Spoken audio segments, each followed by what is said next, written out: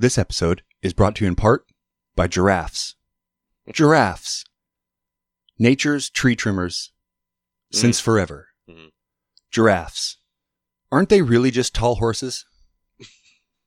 Giraffes. Kids' favorite animal until they go to the zoo for the first time and see that long, creepy purple tongue. Giraffes. They fight with their heads. Giraffes. Welcome to A Journey Through Time and Stuff. My name is Aaron. Like the very valuable, informative information just said, we're brought to you by giraffes today. We like to be brought to you by all nature in cascading order from most important to least important animal. Giraffes are right in the middle of the board. Does that say something about how I feel about myself? Right in the middle? I don't know. Is this all just like a big Rorschach test for how we feel? Is that what podcasting is, everybody? I don't know. You know, I've been pondering this question for a long time. So I brought in the world's expert on what podcasting means as a psychological perspective. The one and only Steven Spratling. Welcome to the show, buddy. Hey, everybody. It's Hollywood Steve here. Thank you. Thank you. Thank you. Thank you for doing this, man. Yeah. Thank you. We should get a live audience. This is nice. It is. You know, it is amazing, actually, for how cheap a group of people will, just a few lemon Oreos and coffee, and they'll here. Show up. They'll watch it. You don't even need to tell them what you're doing. You just put on Marketplace, hey, I got free Oreos and coffee. And just blast the applause sign. They'll do it. That's it. They're here. We do have the open sign on, so they know we're rolling. You know, I got to start right off the bat with, I have listened to your voice. Mm-hmm. I don't know, for almost as many hours as you guys have podcasted. Yeah. it's a lot too. And it's like I'm having one of those almost surreal moments because I was sitting here going, I listened to one of your guys' episodes today, and I was like, oh my God, this voice is going to be in my house. This is going to be crazy. Like, okay, don't fanboy, don't fanboy, don't, you know, no. I'm not worthy. That whole thing. Do you have any of those kind of moments? Like, does it ever strike you that there are countless people out there who have just heard you for thousands of hours? Like, yeah, it's pretty crazy. I mean, like, cause we've released 360 something episodes. By the way, this is for the Dead and Lovely podcast. Sorry. Hi. Hello. I'm from the Dead and Lovely horror movie podcast. The best, the world's number one horror movie podcast. I learned about it through, it was written for, to have a good time, listen to the Dead and Lovely podcast on a bathroom stall. That's actually how I found out about it. So the people out there are doing the Lord's work. They really are. They're sharing it. They're letting everybody know. And the important places like bathroom stalls. Yeah. Bathroom stalls, movie, the sticky floors of movie theaters. Oh, yeah. That's a good place to write it. Yeah. You know, because we're going to the movies, right? Where else to learn about a good time as you pick your feet off of the floor and you look down. What the hell is that? Oh. For a good time, call Dead and Lovely Horror Movie. You know, I'm at this movie, but I was really wanting to have a good time, so I'm gonna go here afterwards. You know what? This movie fucking sucks. I'm out. I'm gonna go listen to this podcast. Yeah, is that weird to you though? For having? I mean, it's interesting because when we first had a meetup in Knoxville, it was years ago. It was just some people I didn't know, but mostly people that Ben and I both knew in some way. Right. Shout out to Uncle Ben. Yeah, Ben's the best. I have a funny story about Ben here. Oh, I'm great. I'm excited for that. And then we had the meetup this October or November. And we had Ryan came down from Canada. We had so many fun, great people. And it was just like, holy shit, we have an audience and people like us. And oh my God, I've talked about wettest dicks, and all these people have heard it. your last fucking segment on the pussy eating movies. Best pussy eating. Best pussy eating. Mm-hmm. Yeah, it is weird to think that tons of people have heard me talk about the dumbest shit for hours and hours. Where was it? How far? How did you guys even get to the point where you're like, fuck, maybe we should do a meetup? was it a Facebook community first and grew and you like, wow, there's a lot of traffic here. How did that like? Yeah, it was kind of, well, because like a lot of our early listeners, we had sort of a baked in audience because Ben is, he's got a pretty large YouTube channel. He's that noodle masher over on YouTube. Yeah. Ben Eller Guitars. Yeah, that's right. So we had a bit of a built-in audience, but then like we also had just a friend group who knew us and knew we were funny together and wanted to listen. So at that point we just thought, oh, we're just two dudes talking and our friends will hear it and it'll be fun. And then it grew. It just started getting bigger. And boy, I don't know, like once we're doing a 5-hour episode on Return of the King and it's listened to more than most of our other episodes, it's like, holy shit. Well, I'm one of those 5+ hours. That was a great episode, man. You guys did a really killer job on covering that. Yeah, thanks. One thing I truly admire about you guys is, this is what I want to ask you personally about. Where did your love of analyzing film come from? Yeah. Because you have, not only are you guys comedically funny together, your timing is great. You feed off each other and play with each other really well. You have a definite love for movies, period. Yeah. But then the technical, like you talk about aspects of thinking about where the camera's placed when they're shooting a shot or any of those things that I'm like, it makes me watch movies now differently than I used to watch movies from listening to you guys talk about just casually how you watch them, So where did, first I want to right at the bat, because Ben may listen to this because you're on it, but he will only listen to like the first 12 minutes, probably, regardless of anything else. So no, that is truly how I found you guys, was because I'm a musician, and I was scrolling around. Guitars, I was scrolling around and wanting to figure out how to be a better noodle masher myself, and found Ben, and I was like, This is like, he just seemed like that down to earth dude, even on his video, and then I'm at band practice one day and I'm talking to my guitar player and I'm like, hey man, I found this cool fucking lesson on, whatever they were, string exercises or something. And he goes, who is it? I'm like, Ben Eller, I think. He goes, oh, I know him. I'm like, you know him? Like, yeah, we've met at NAMM bunch of times. And he goes, here, let me message him. And he just and I was like, I've been learning guitar from this guy for like a year. Yeah. My guitar player in my band knows him. Right. Okay, shit, that's weird. And so it's like right at the beginning of the pandemic, I'm like, I had done, all my podcasts were Portland local. So I would just have musicians from the music scene come on, right? And so and there's a lot. And so I was like, and then once the pandemic happened, I was like, fuck, I had never done one Zoom thing or anything like that, And it's like, well, fuck, where am I going to get guests now? And so I just started I'm like, I got to go online with this. I got to start reaching out. And I reached out to Ben in like the beginning of 2020. And I'm like, hey man, you want to come on my pod right after I get to introduce from Matt, my guitar player? And he's like, yeah, man, I'd love to. And we started scheduling, but he's the busiest fucking man. He's the busiest dude in the world.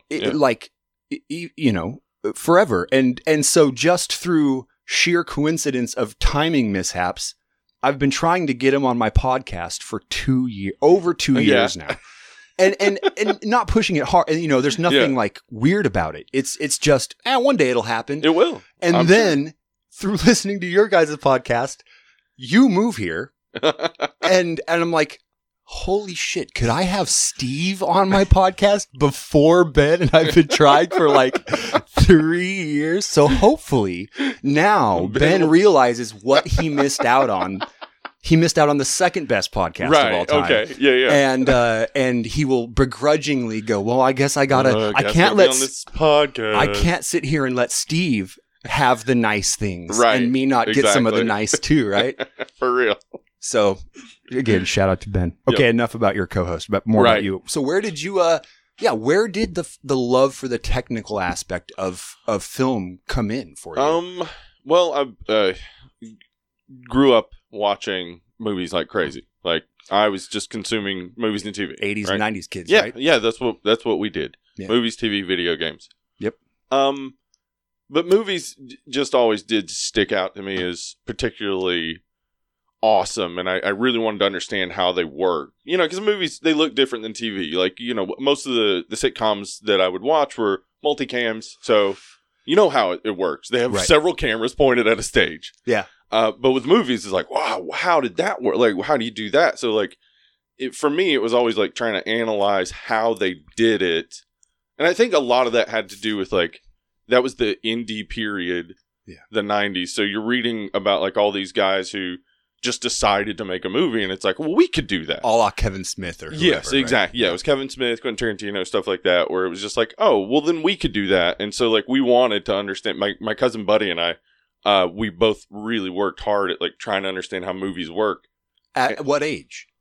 In our teens. Oh, yeah, cool. Yeah. So we were, Do you remember do you remember the movie that was kind of like that pivotal like you watched it and you went, I want to at least, like, was there one that maybe, or?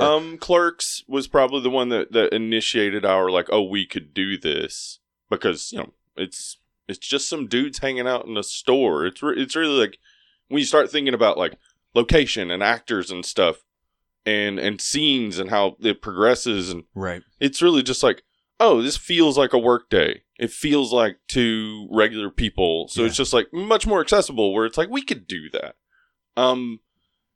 But we were also poor.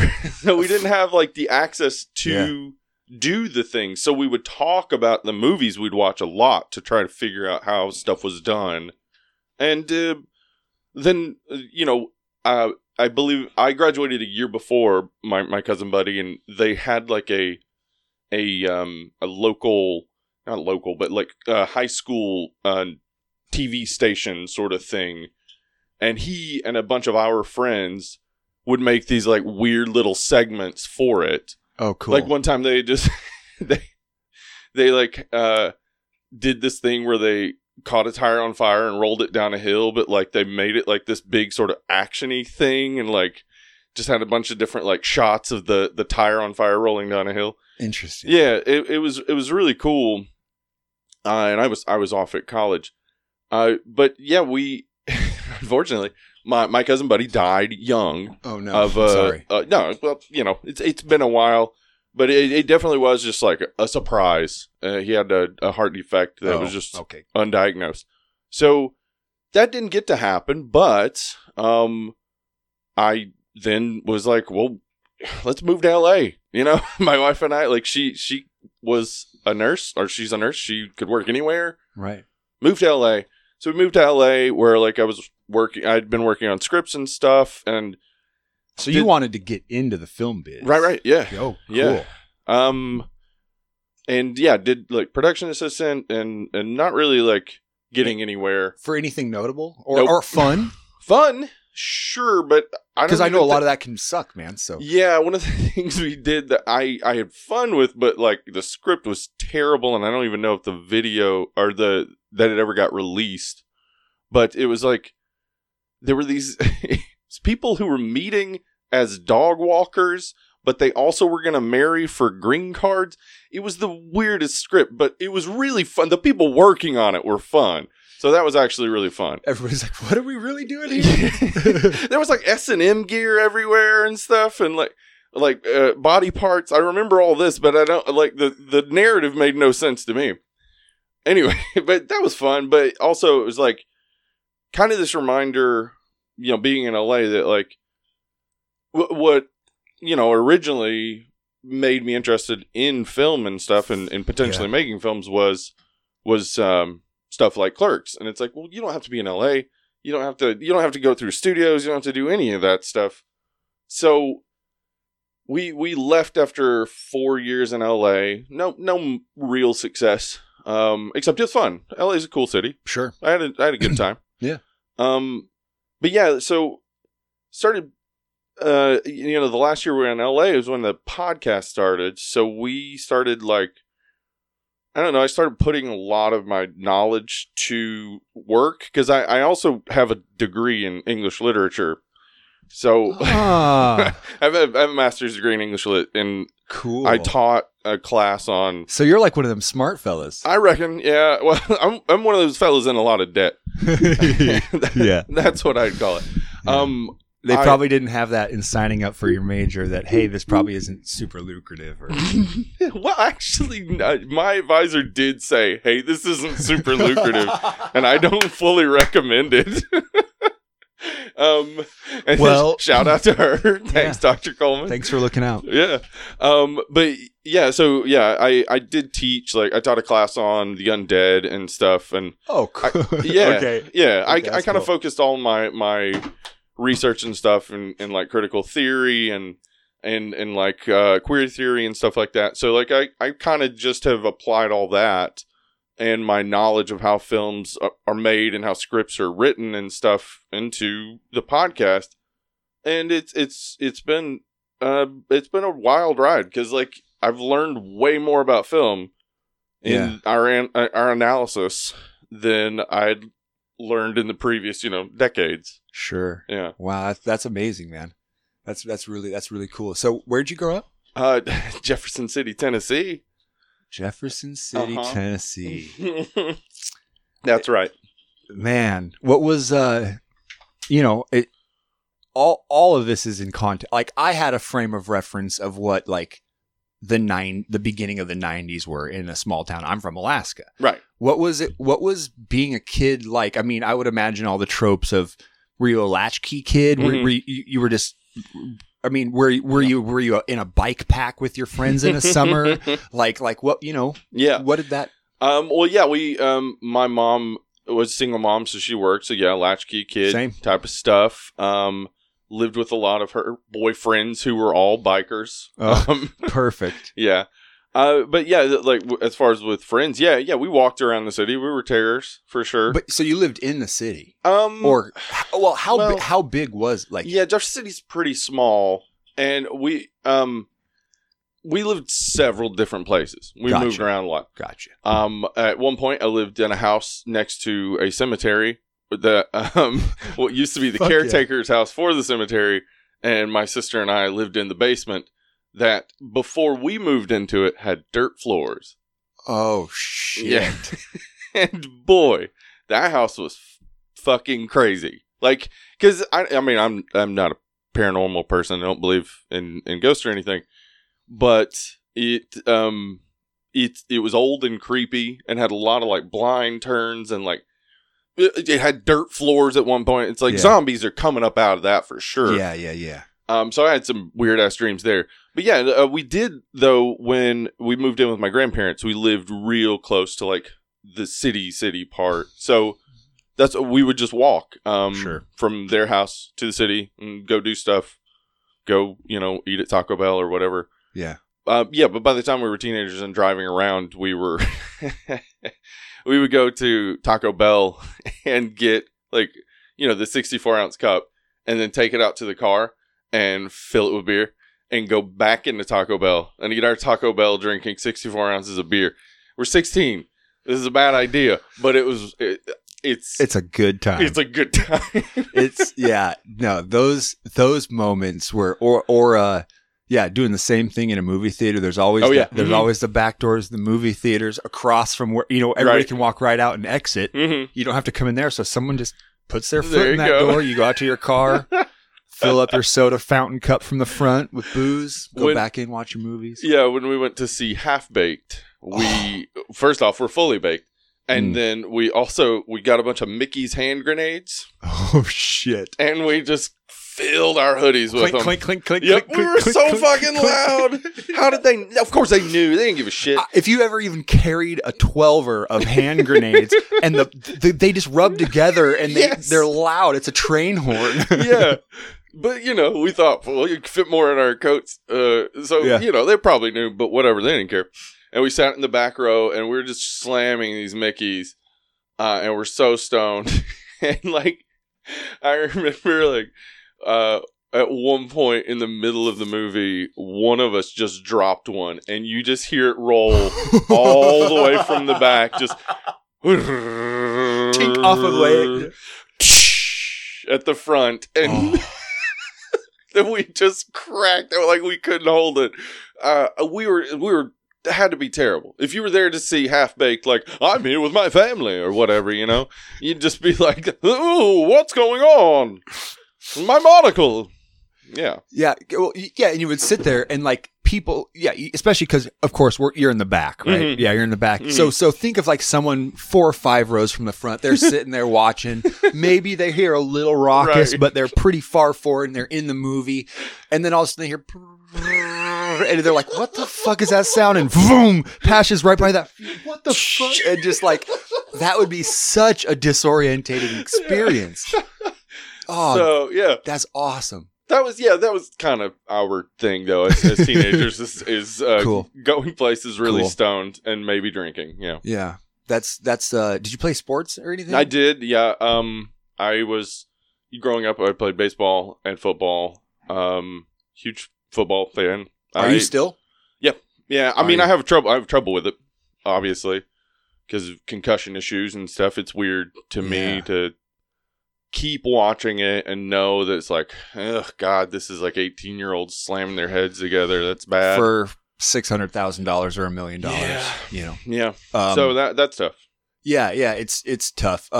It's weird because I did the same thing. Basketball, football, never played baseball. Right.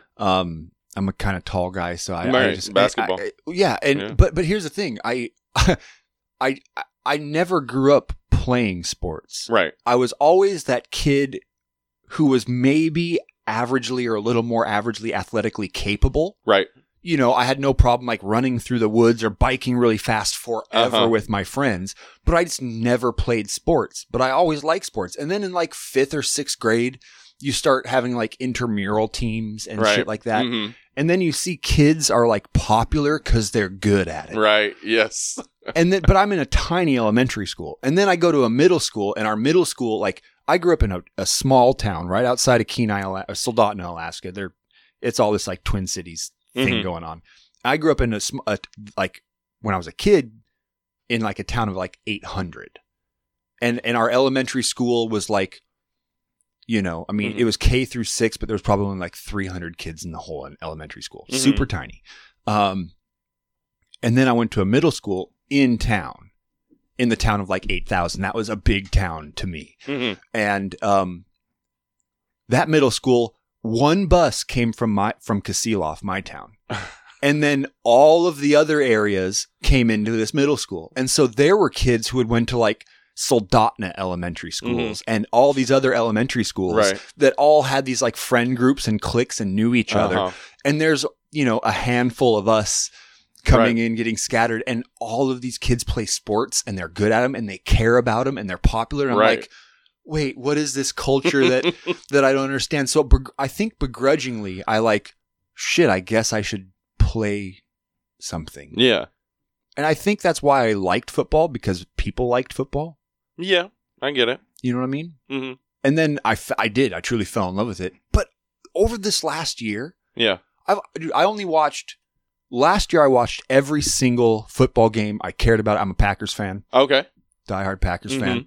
Not an Aaron Rodgers fan, a Packers fan. There's some major differences maybe. He was the quarterback. But I'm a I get it. Packer. Anyway, I cared about it, and then this year it was like I had to force I only watched 6 games all season. Only 6 football games all season, and none of the playoffs. And I'm like, what the is what happened? My brain broken? Mm-hmm. I don't know what it is. Yeah, no, I've had that same trouble the past few years of just not caring. I just don't care. Yeah, I want to, because it's something that used to bring me a lot of joy. Yeah, dude, I feel the same way. It's like there's like the want is for the nostalgia of loving it, right? Yeah. It's not for actually like being invested in it now. Yeah. It's maybe I've listened to like a hair too much Bill Burr, but like when he calls out all of the hypocrisy in football, but then he still goes to the games, I'm like, I don't know if I want to go. Like, you can't, like you said, the concussions, the head trauma, the exploitation. I guess maybe it's getting older. Yeah, I think so. I think, it's like... But then there's 60-year-olds who, like, I watch walk around the store in full Kansas City gear, head to toe matching shoes to their hat, and they're 60, and I'm like, how did you make it? Yeah. How did you survive? I don't think... they're probably not very thoughtful, maybe. Okay, it's possible. Sure. But, I mean, also, it's fine to just own it. I mean, we like a ton of things that are terrible. Humans kind of suck a lot of the time. Humans do suck a lot of the time. And it's, okay, here, this is an interesting topic. Mm-hmm. I have, I often find myself playing like the gymnastic game of like saying humans suck most of the time. Right. Puts a lot of work into the word humans, right? Like that word is now having to do a lot,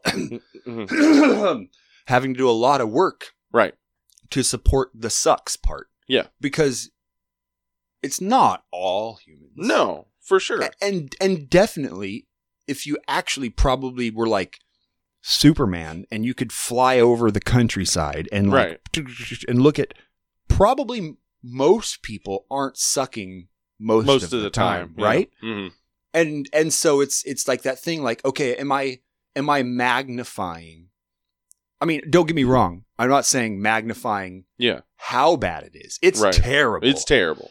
But it's by a really small amount of people, actually. They're just super fucking loud. Yeah. And I think that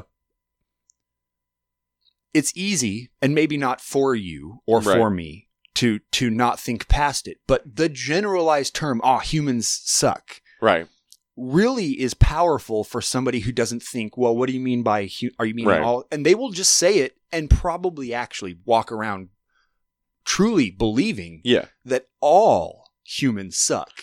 Yeah. And, that's like the slippery side, because there's no compassion in that either. As much as there's no compassion in the individualized right-wing fuck on the, on the news who's being transphobic and misogynist and every other terrible thing that's just mainstream news. This is something worth like airtime and money to discriminate against people. I know, man. It's it's the worst. But that seems to be the point, right? To push you down, to make you feel like, what's the point? Well, yeah, if we're talking by that, then we're talking about the Christian right, and then that's actually that's the majority of our government, right? And they're ramping up. So they are. Yeah, it's So in that way, all those humans definitely suck. Like those specific fucking humans, suck. But I think most humans are pretty fucking awesome. I think so too. I think we all have a lot to contribute, and I think a lot of the times that sucky behavior is just the outgrowth of not getting enough of human resources or like human kindness, things like that. Yeah. And then plus indoctrination, and that just carries. It's the worst. 70% of our country, man. I know. It's. Does it make it hard to sleep at night for you? Yeah, it does. Because I find it does for me. It does. Are you on TikTok? No, I stay away from TikTok. Good. I do see TikToks because I get sent them all the time, and I watch them, and I'll go, okay, interesting, or whatever. Right. But yeah, I just try to not get sucked into that hole, because I'm sucked into too many holes.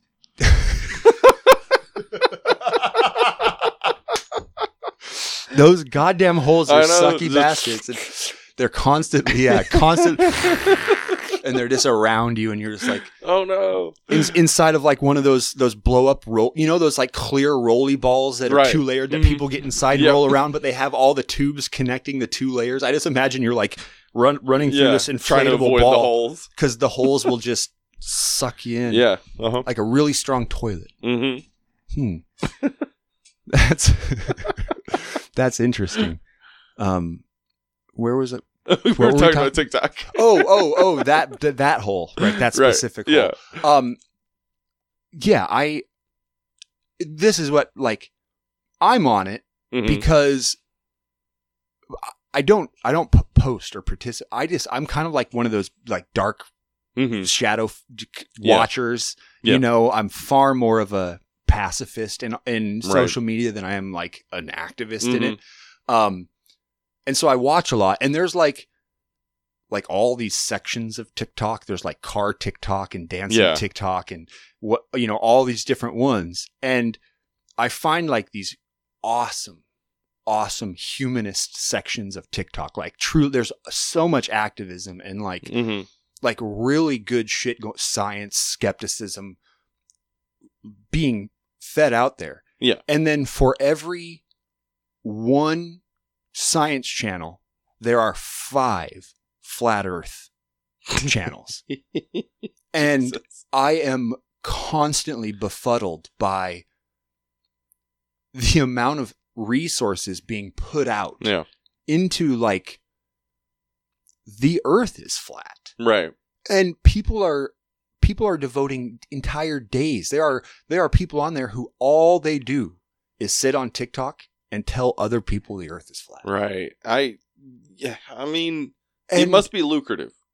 It has to be. Right. And what's the ends? Like what's the means? What destroy critical reasoning, destroy critical thinking. But I don't think that's what they're doing. I don't think they're going, I'm here to destroy critical. I think that's the effect of it. Right. Yeah. But what, like, I can't even, what do they think they're doing? Oof, I don't know. It's religion, isn't it? I mean, they're just like, they are sold on something based on faith, and they are so sold on it that they have to spread it like a missionary. I guess that is the religion. It becomes it, and it may be couched inside of Christianity. You know, there are a few of them, like the firmament exists, right. And did you see that rocket go up and bounce off the? Like, you know, I see that stuff, but then there's other people who are like, it seems not religiously driven, right. But I guess they're just dogmatically driven, right. And the dogma is and I mean, conversion means you're normal. If you convert other people, the more people you convert, the more normal you are. Oh, so that's a great point. You don't have to, you know, spend all your time defending flat Earth because everybody believes it. So you can go, we all get it. Doesn't matter that you've not accomplished anything. Like, not a damn thing has been accomplished. In fact, all you've done is harm, demonstrable harm. Right, but now you're normal, and that's the most important thing to be, right? And it's just normalizing another form of discrimination, because if you're that normalized group, you're now going to be the ones discriminating against the people who believe the Earth's a globe. And you get to feel superior because they don't understand your moon man talk when you talk about how the Earth is flat. Because it's bullshit. It's just not nonsensical bullshit. I shot this little video the other day that I was gonna do something with, but then I just got lazy and chickened out because it feels like, like, do I think I'm important enough to like be one of these people who like I had a funny joke, and I was sitting there in my car at lunch, and it was one of those cool events where the sun, it was like, you know, 12:30 in the afternoon. The sun was up, and on the very backside, it was like probably a 1/3 moon. Right. And you could just see it up in the sky. And it was just about to go down, be blocked out completely. Right. You know, and so the sun was up and the moon was up. Right. And I was like, I looked at it, I'm like, that is so fucking cool. And then it dawned on me, somebody else would sit there and go, flat Earth. I knew the Earth was flat. They would look at that exact same thing, and that would be complete proof for them that NASA is lying to them, right? That NASA infiltrated the science textbooks, and is lying to all of us. And then I looked over, and there were 2 planes. Like, I'm not even shitting you. There were 2 planes flying on a near. Like, it looked like they were on the same path. They probably weren't. They were probably giant elevation different or something. But from my viewpoint, it looked like they were just following each other, and both of them had contrails. Perfect time of the day. They both had, and I was like, so that guy would have looked around the sky sitting here deduce that, yes, the government is chemtrailing us with planes. Look, they're flying in formation and the Earth's flat. And I was like, and so I recorded this little joke, and it's on my phone because I never did anything with it. But it was like that realization came. That is their proof. Yeah. Yeah, I mean, it's visible evidence that doesn't involve math. Like, yeah, proving that the Earth is round without taking someone out to outer space is math, and that's right. It's going way over their head. They're just not getting it. Yeah, no, they wouldn't understand sundials. No, no. One of the most astrolabes. What the fuck is this? I don't know. What they don't understand is they would never have circumnavigated the globe. And that's right. They would have been. That's why they suck. They would have been the person having to navigate across the desert and trying to follow the stars and walking in circles because they don't understand. They wouldn't have been following Polaris. They would have been following whatever Orion. Star, right? Yeah. Oh, where is it going? Where is it tonight? Yeah. Yeah. Exactly. Yeah. Well, shit. I wouldn't have fucking figured that out back then. I don't know how shit works. Like I can sit here now and I have a basic enough understanding of math and geometry. I mean, trigonometry. And I've watched enough physics. Right. Just lectures on them. I don't even have to do the math, but the way they talk about how the math works, I'm like, oh no, I understand what a tangent is. Right. I understand what exponential means. Like, and okay, yeah, physics works. Yeah, great. It's faith again. Like, it's faith. Well, it is in some ways faith because you want to believe that math works. Well, no, it's not. It's faith is belief without evidence. Right. There is evidence. There is. I just don't fully understand it. Well. Right, but you completely recognize that all you have to do is learn the equation, and then Yeah. Right, and so we're. I would say it's trusting. Trust, sure, yeah, because there are ways it could be proved. Well, people are proving them. Just because I don't understand an equation that's a chalkboard and a half long, to say this equation is the equation that explains how an electron orbits a nucleus.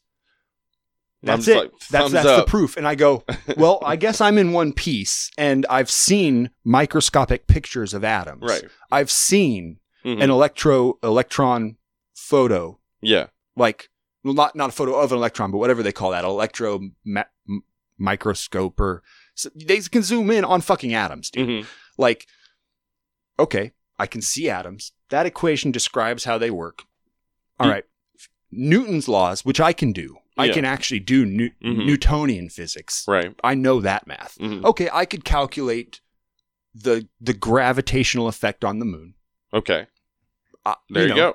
Okay, so if I can use a calculation to do that and understand how gravity works on the macro scale, and they can use that chalkboard of an equation to do it on a micro scale, all right, I trust it. Do you think we might have more luck with the conspiracy crowd if instead of saying like protons, we said fairies? Ooh. Like if we said like, fairies orbit around the Goblin planet. And that's how things exist. Well, they would, right. I think you could actually rename it all, sell them on it, and then tell them it was a NASA conspiracy to hide that it was truly fairies, and explain exactly how the world works. Just all that would just replace everything with some mythological and it was never atoms. That was a conspiracy to cover up the truth. Yep. And that let's do it. So flagibowutzes, and we can just come up with, instead of gravity, we could call it the strong pull. Oh man, they're hiding the strong. They wanted to call it gravity. No, the truth is it's the strong pull. Yeah, and it's caused by Andre the Giant. Yeah, yeah. Okay, I think we're on to something, man. Yeah. Your voice of magic coming through the airwaves right now is going to spread reason to the tens of people at a time. I promise. Awesome. I promise that's all that's listening. We're going to go to a short commercial break. Oh wait, that's not the right commercial. Hold on. Here it is. Hey, welcome back to Falco's 90-minute meditation hour. I'm your astrally projected inner truth self and part-time vacuum salesman, Falco. All right, my astro friends, start by closing your eyes. Sit on your root chakras and let's meditate. Today, we're going to practice being mindful. Start by focusing on the breath. Pay close attention to the air sacs slowly collapsing and expanding inside of your chest cavity. They put little tiny oxygen dudes into your body pipes, and they ride tiny red Cheerios to your arms and legs like a top-down C5 Corvette cruising down the Pacific Coast Highway. Oh, mindfulness. Right. The breath. You will notice thoughts pop into your brain, and you must let them go and go back to the breath. Pay attention to the breath. Feel your legs touching whatever you're sitting on, and feel your feet connected to the ankles. Why are ankles?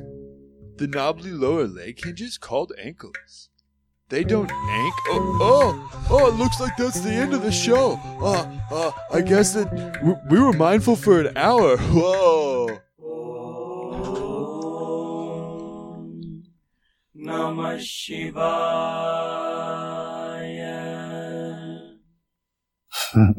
Just beat the devil out of it. All right, welcome back to the show. We are here now for the segment I like to call What's Better. Okay. What's better? An ice cream sandwich or a firecracker popsicle? Ice cream sandwich for me. Yeah. What about it? The only detractor is getting stuck to the roof of the mouth, right? You take a bite of one that maybe the cookie's a little soggy. Yeah. But I mean, I like a popsicle. I do like a popsicle. And there's times where that's what I want. But it's almost always, if you got a cookie or you got some ice cream, great. Put them together. Fuck yeah. Perfect. That's good. Yeah. What's better, waffles or pancakes?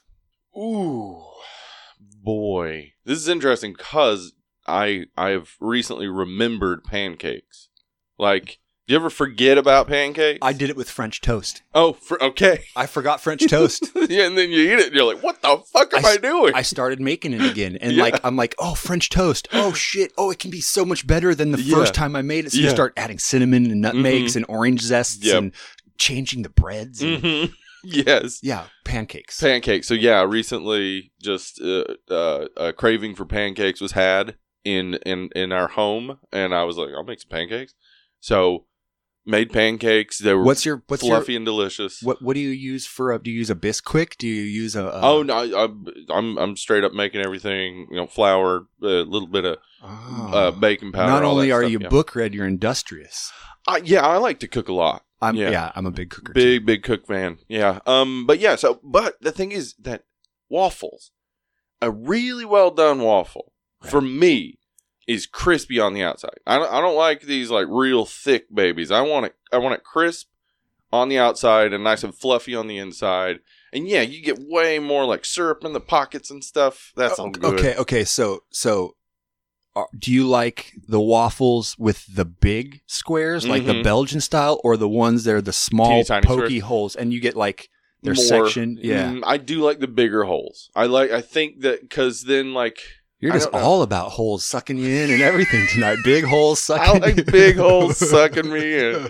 And boy, does a waffle do that. Oh, it does. So yeah, I go waffles on that one. I'm a waffle man myself. I like when I think of like true happiness as a kid, it's sitting there, a waffle coming, the lid opens up, they press together. Yeah. And we had the old school one where it only had an on dial and then an orange light to tell you when it was hot. Yeah. And that's all it was. That you didn't have anything Perfect. else. You turn it on and the light tells you when it's hot. Yeah. And then it comes out of there and you put it in and you got some butter and you spread it across and it's melting too fast to make it to the other side of the waffle. Mm-hmm. And you're like, okay, so you got to keep getting more butter to fill up all the little holes. More butter, and then you take peanut butter and you spread a light layer of peanut butter across and it starts filling in like gelling with the butter that's melted in the pockets and then the syrup drizzle like for me. And then you can like divide it and like pick what pockets you want to eat at one time. Oh man. As long as you eat it fast enough that or you don't put too much syrup that it sogs the waffle, right? Yeah, you don't want to get too soggy, but boy, it's real nice when that last bite is like buttery and just that perfect amount of sog. And you take it and you, like with your fork and it's a little big. The leftover stuff on the... And usually it's like some weird like obfuscated triangle cut on the plate. And so you fold it over and you like corner to corner pin it with your fork. And then you use that wedge to like... sop up all that leftover syrup and butter. God damn. Hopefully there's like a corner of a piece of bacon left that you can tuck in the waffle with it. Yes, dude. Yes. Okay. All right. I think we solved that one. It's definitely waffles. Okay. Hot coffee or cold coffee? Cold coffee. All the time. Almost all the time. Yeah, I'll take a hot coffee if I'm out on the road or whatever, but I prefer I put coffee in my protein shakes. Oh, perfect. And so it's kind of the way I consume coffee because I drink 3 protein shakes and I put coffee in them each time. So, why am I going to sit down and drink a hot cup of coffee? Because I'm getting so much coffee anyway. Yeah. Yeah. Yeah. True. Okay. Same topic, little different. We're going to get out of the food. Driving or flying? Oh, God. Driving. We just drove across the country. How was that? I've done it now. I guess, LA back in... That's how you went both times. I've done it now 3 times. And the third time was the longest coming here because we were avoiding snow. Yeah. And we took the weirdest possible route, and it was a blast. I had a great time. Did you allow yourself to the land's cool? Okay, here's what kept happening to us is that we would arrive at beautiful places at night. Oh shit. Yeah. So we got to Moab, Utah, and drove all through Moab and didn't see a goddamn thing. Oh. And it sucked because I wanted to see it. And then when we were driving here, we were coming from Boise, and we went through the forest, completely dark, didn't see any of it. Yeah. And also it was like foggy as hell. But even then, still, I do prefer driving to flying, even though it takes longer. Flying sucks, man. It does. I mean, I'm not afraid of flying. I've flown a million times. No, it's the procedure. It's walking through all the shit. The pageantry. Right. It's not fun. And they do not. Airplane seats in the 90s were the shit. They were much bigger. Right. They were the shit in the 90s, man. Airplanes were cool. Mm-hmm. The armrests still had ashtrays built into them. They cared about convenience. We were still flying the old planes. Now, they don't fucking care. No, they're so tiny. Those seats are so small. I can't. I just can't enjoy a flight. Yeah. But it is nice to get there quickly.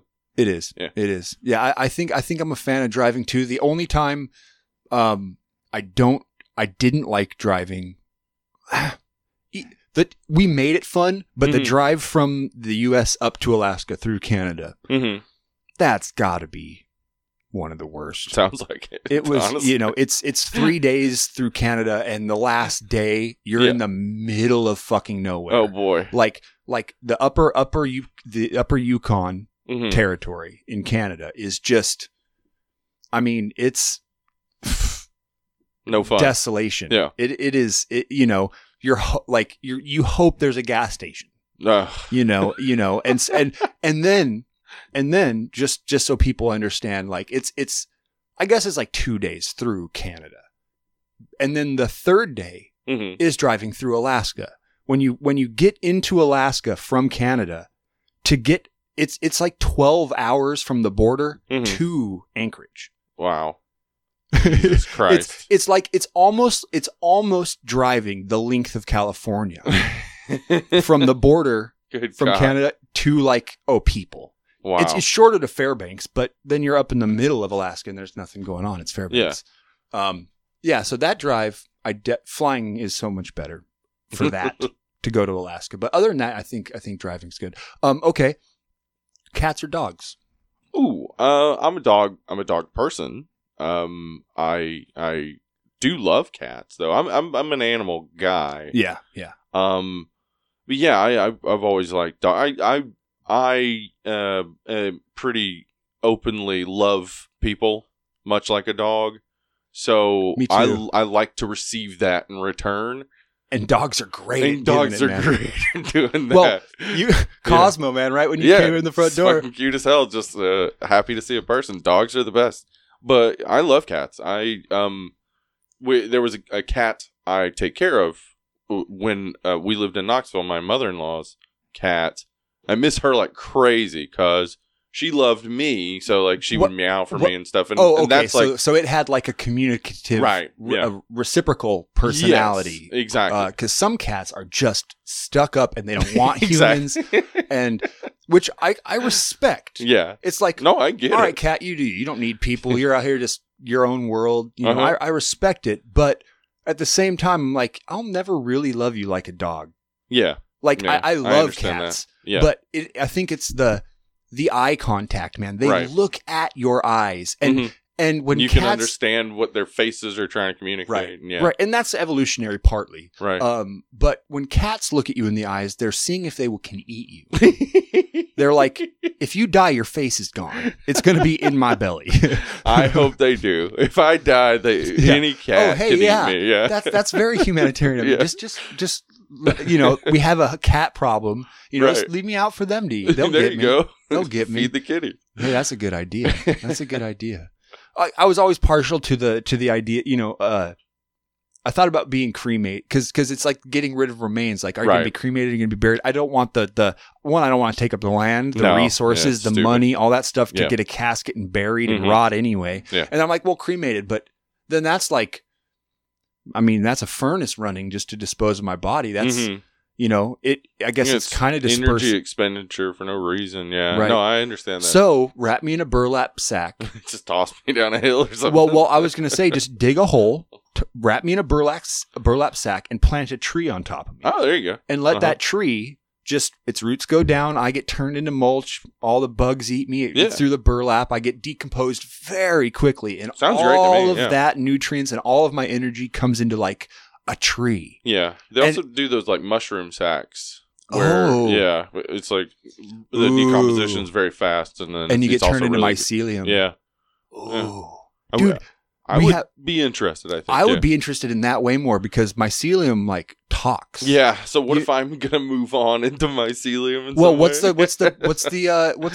that mushroom spore horror movie that you guys? Yeah, The Girl with All the Gifts. The Girl with All the Gifts. The Last of Us, which is currently on HBO. I haven't watched it yet. It's great, but I'm waiting. Yeah, to the end. Well, I'm waiting till it's out, and also I never played the game. I haven't either. Yeah, I didn't even really know about it. I've heard the name, but I had no context on what any of the story. Right. I do kind of now, just from hearing too many people talk about it. But and then when everybody's like, "Oh, no spoilers," but oh my god, episode 3, and I'm like, well, that's when TV was cool, when TV was like interesting, right? Back in, when I was a kid for the Discovery period of watching, you wouldn't know that the next episode was going to knock your socks off. It would just come and it would knock your socks off. And that's actually one of the things I just really love about HBO is it's still appointment television. Like, people are still talking about The Last of Us at the same time. Even if they're watching on HBO Max, a ton of people are watching it the second it goes up. Right. And that is great. It is great. Like, that feeling, like, you have to catch it now. Yeah. But it is, it's also, it kind of sucks because then I also the expectation, right? Yeah. It's like you kind of go into it with like all this expectation and kind of a little bit of knowledge of things. And Yeah. And it could play tricks on you. Like, I'm thinking this is going to happen because I heard this person say that. And then it's weird. It's weird. So I'm kind of waiting for it to come out and people quit talking about it for like a month. Right. And then I'll be like, I forget everything that was said. Yeah. All right, let's watch it. Yeah. I think the one thing, I believe they're only doing 2 seasons, just covering what's in the games. And that excites me because as a guy who loved The Walking Dead, but kind of, it fell off. I've never watched it. Like, you're okay. You're doing fine. Am I fine never watching The Walking Dead? Watch The Last of Us. It's supposed to be only 2 seasons. You're going to get like 18 episodes and it's going to be fucking done. And that's great.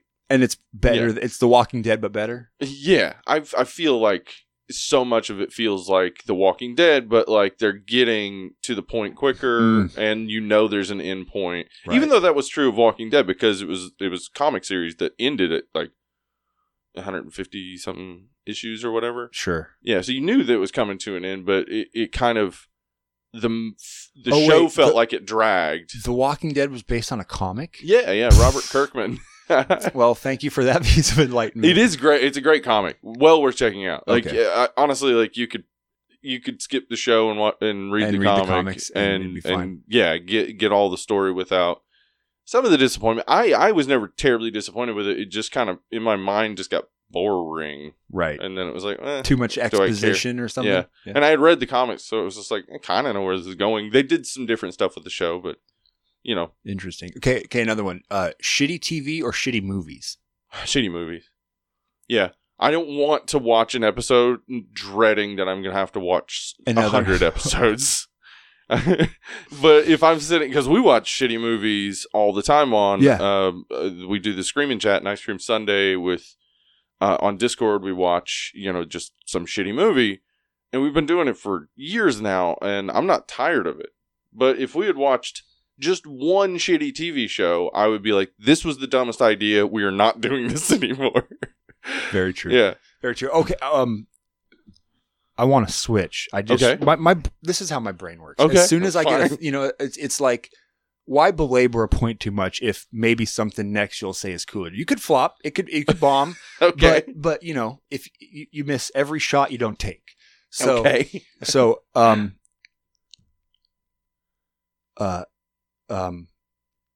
Barbarian. Yes. The movie. Everybody should go out and watch it. It's great. It's pretty fucking great. Mm-hmm. Did it disappoint you at all? The ending? Did it feel like, because to me, I watched it and the first 2 acts, because here's the thing I love. It's intense. Yeah. It's intense and I loved the pacing. Mm-hmm. I loved the way it was shot. It felt like a 3-act movie. Right? Like 3-act. Give it. Great. And the first 2 acts were really good. And then it felt like, spoilers, when they found the dad, the dude, from there, it just kind of like, well, it almost like it peaked too early, maybe. Or the end, like the conclusion, the water tower scene felt like it kind of like wasn't as, I don't know, climactic. Yeah, maybe. Mm-hmm. I don't know. What? I wasn't disappointed by it, but I see what you're saying, and I definitely want to cover it on Dead and Lovely because there's a lot to talk about there about like what's going on in that ending. Yeah. Yeah, I wouldn't say I was disappointed, but that's kind of, I have a warped view where when I'm watching a horror movie, or, we do sci-fi and action. All of it, all of it. We do all sorts of shit. But when I'm watching a movie and something happens where I'm like, that would be interesting to talk about, my brain lights up in the same way as I like that. Right, because both of them pique your interest. Yeah, so once we cover it on the show, I will then be able to analyze, do I like this? Got you. Rather than just oh man, that's so interesting. But that is how I felt about the ending, is that it was interesting, but I think the reason it's interesting is what you're saying, is it's like, it kind of comes to a climax a little early, so then what is it trying to say there at the end? What's it getting at? Right, and, well, I guess I don't want to spoil it for you guys on your show, so let me not belabor that too much. See, almost a bomb. It was good. It was good. We almost got there.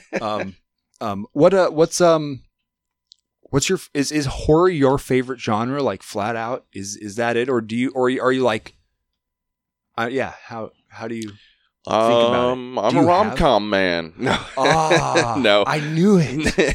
No, I think it is horror. I will watch any horror movie almost any time of the day, but yeah, for me though, I'm a big action movie person. Yeah. I love action movies. I like comedies.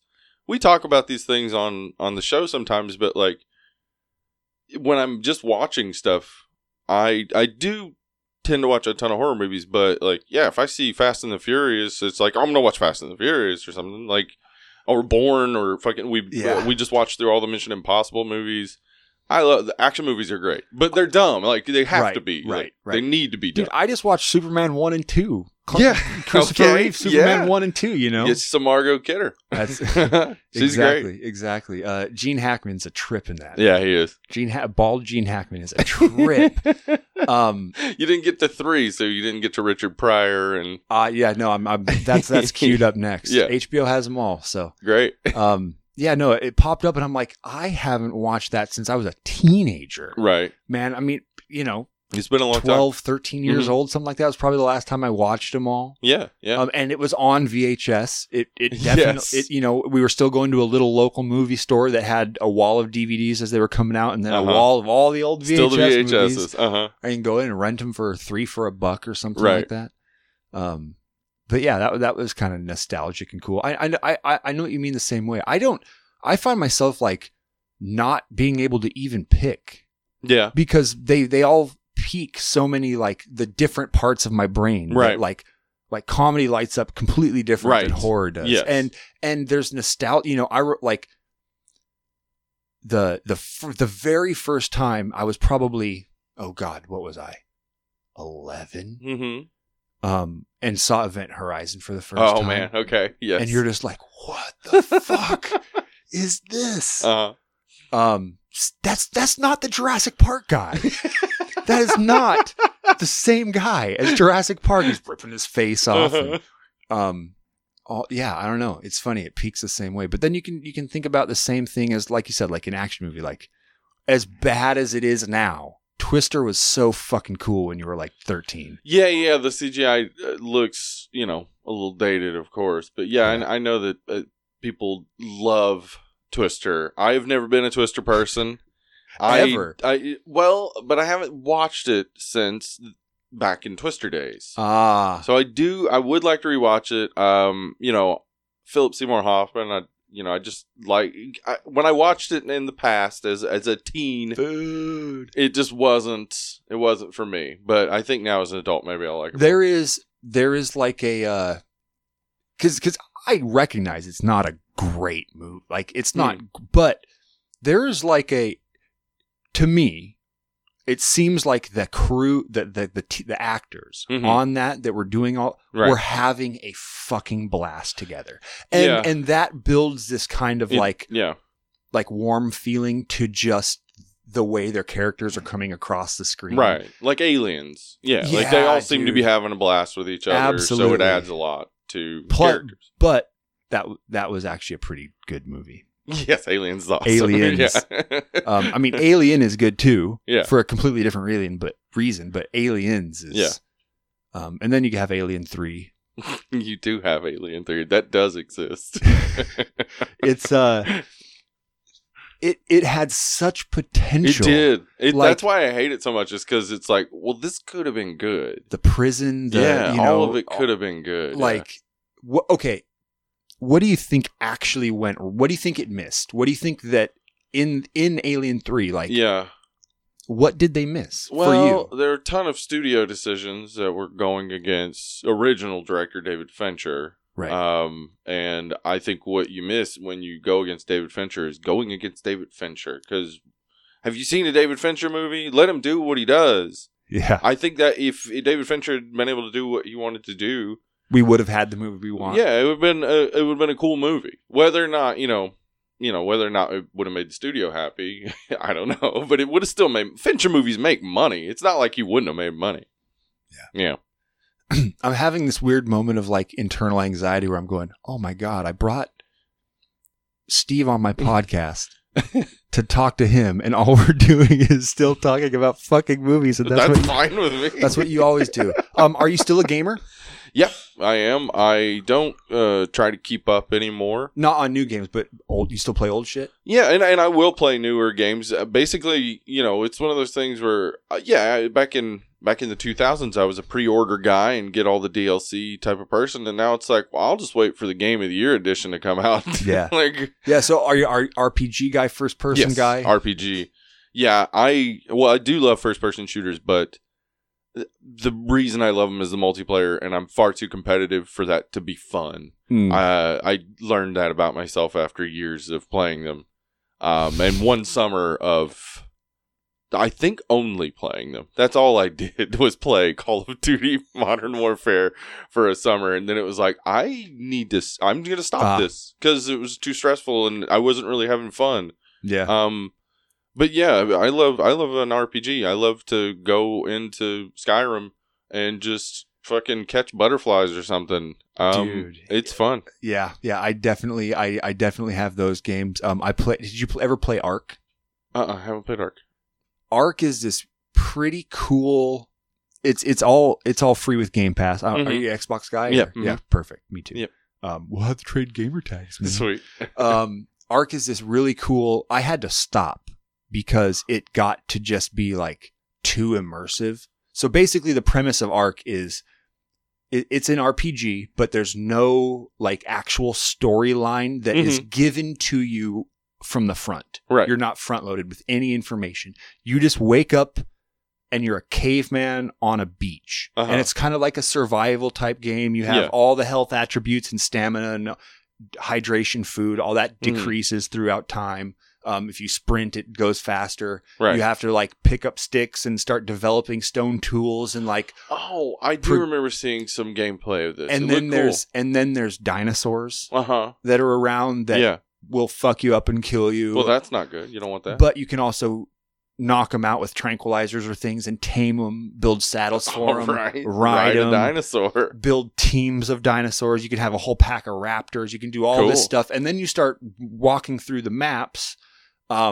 which are massive. Yeah. And you start noticing like there's ruins and obelisks and seemingly alien technology. Yeah. And then depending on how hard you play and what you find, you start finding the story line really cool in the game. Yeah. And it's just brutal, man. I mean, it doesn't care about your feelings. The dinosaurs do not care about your feelings.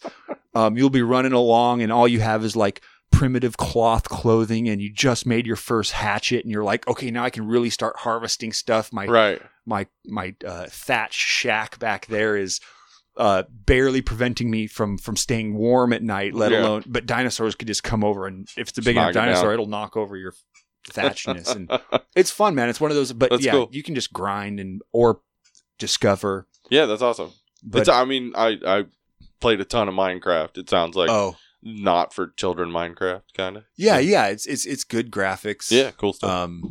It's fun. Those type art. But then I always find myself going back in time.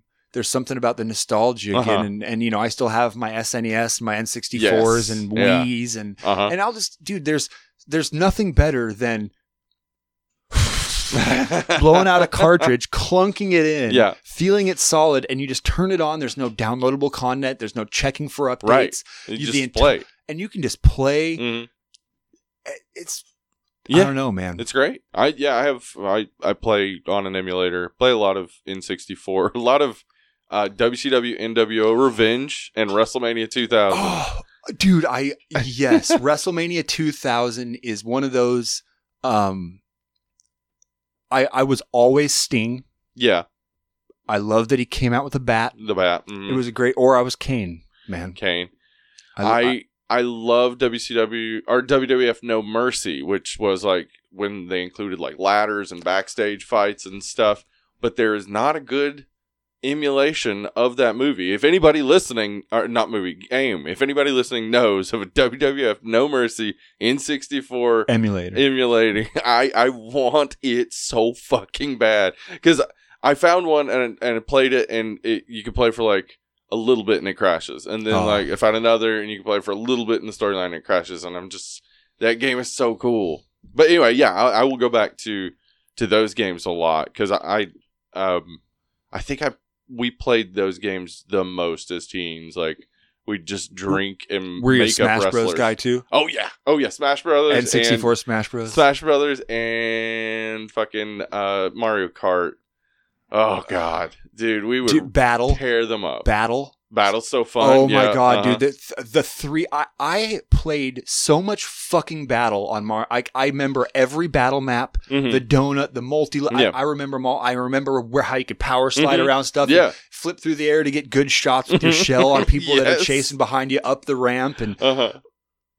Watching the fucking when you're playing on the blocks level and you can like drive up the towers and you see all the other ones. There's the upper paths and you're sitting up there waiting for someone to come and you just see a balloon from across the map just like float away. You're like, oh, someone got one. We used to just get so mad playing with friends and just losing your balloons and like that meant so much. We also my cousin Buddy and I would just sit and try to figure out all the shortcuts because there are gigantic shortcuts and things like Rainbow Road and whatnot. Me and my brother learned the Rainbow Road jump before it was like commonplace out in literature. Like we just that was the same thing. We played it so much. As soon as you found one shortcut, you're like, there have to be a million more. Yeah. And you just drive around and the arrows like go the other way and you're like, no, I need to go backwards through the maps. I know this is the right way. You don't know what you're talking about. Yeah, you would go through and you'd have to make sure you didn't complete the third lap if you missed anything. Right. You have 2 laps going one direction and then you could go back in time. Right. Yes. So much, man. Did you ever play NFL Blitz? Yes. So much NFL Blitz. Fun time for sure. I probably looked at that loading screen forever because we would try and figure out the codes. You just press the random buttons and change the symbols down in the corner, and we'd sit there forever. And if nothing would happen, turn it off, turn it back on. Just forever tried to get those codes, man. Write it down. Okay, it was an NFL, a football, and the trophy. Okay, whatever they were. That was a time, man. It was like. There was like just this generalized carelessness about like, games matter. Like that was all that seemed in that back in the time mattered. Mm-hmm. Yeah, there wasn't. I don't know. I mean, it's I think partly being teenaged, but also we didn't know as much.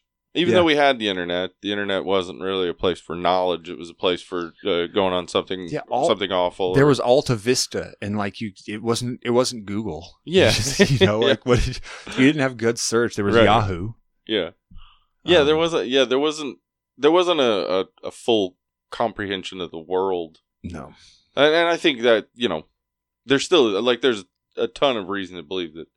All this connection to the world. There still isn't a comprehension. There still isn't comprehension. In fact, we know less because we know more. Exactly. Yeah. The information we're being given and that is like commercial is traded abundantly is not things that enlighten you about the people. Right. It enlightens you about assholes. Sure. and horrible thought, but it doesn't tell you anything about where they come from, the people, how their communities function, charity, all of the things that would like make you go. It's funny. I saw this bit floating around on YouTube, and it was like the bit. I don't remember the actual bit, but the premise was. Yeah. Oh no, I do remember. Okay. It's like, it went, growing up in the Mormon church is like growing up in America.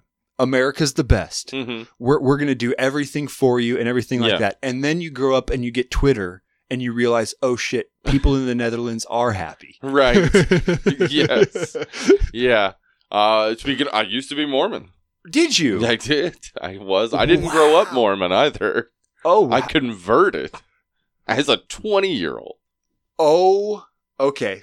All right. I just found out what we're talking about the rest of this podcast, and I'm lighting another joint because part of like I'm a creator. I'm a writer. I play music, and that's like my core like creative output. The other half of me is like a humanist activist. Right. Like, you know, I was raised religious as well. I didn't grow up in the Mormon. Sorry about that. I didn't grow up in the Mormon church, but I spent probably 2/3 of high school going to the Mormon church because my best friend was Mormon. Okay. And in school, I didn't, you know, and then you start going over the house, and the only way you could spend the night on the weekend was to go to church. Was to wake up at 5 in the morning or whenever and go to church with them. And so, you know, and being a Christian kid, they were like, no, we're Christian too. And I'm like, okay. Yeah. And I believed that there was a God, right? And so I was like, well, yeah, I'm just, learning. And then they say weird things about Jesus that my other church that I grew up in doesn't say about Jesus. And wait, you guys have planets? And wait, Kolob? Wait. How did you find your way into Mormonism as a 20-year-old? Were you raised religious first? Were you Christian or anything? No. My great grandmother was the religious person in our family, and that was kind of, I don't know. I guess the rest of the family was like, she's got it. She's got it for us. She does that. So there was no going to church. No. Were you Christmas people? Yeah. But not like religiously Christmas. No, like celebrate presents. Yeah. There wasn't Jesus and all that stuff tied to it. We would go to our great grandmother's house. Like that was the thing, is it would be this, generations of people in her house, and she would make food, and we would watch, football or basketball or whatever was on while she then would have probably the Dallas Cowboys. Usually, yeah, sure. But or is that Thanksgiving? That's Thanksgiving. Yeah. we would have to sit through very long prayer every single year, and it to us was a big joke. We all thought it was very funny that we had basically like grandma's prayer bingo, where it was like, all right, this year is she going to cry about Timmy who's in Germany, or like, yeah, how many other cousins is she going to talk about? Yeah. Right. Yeah. And boy, so I had interest in religion in like a intellectual sense. Like I read about religion and stuff, mostly read about like Buddhism and stuff like that. But I was interested, but then I discovered LSD.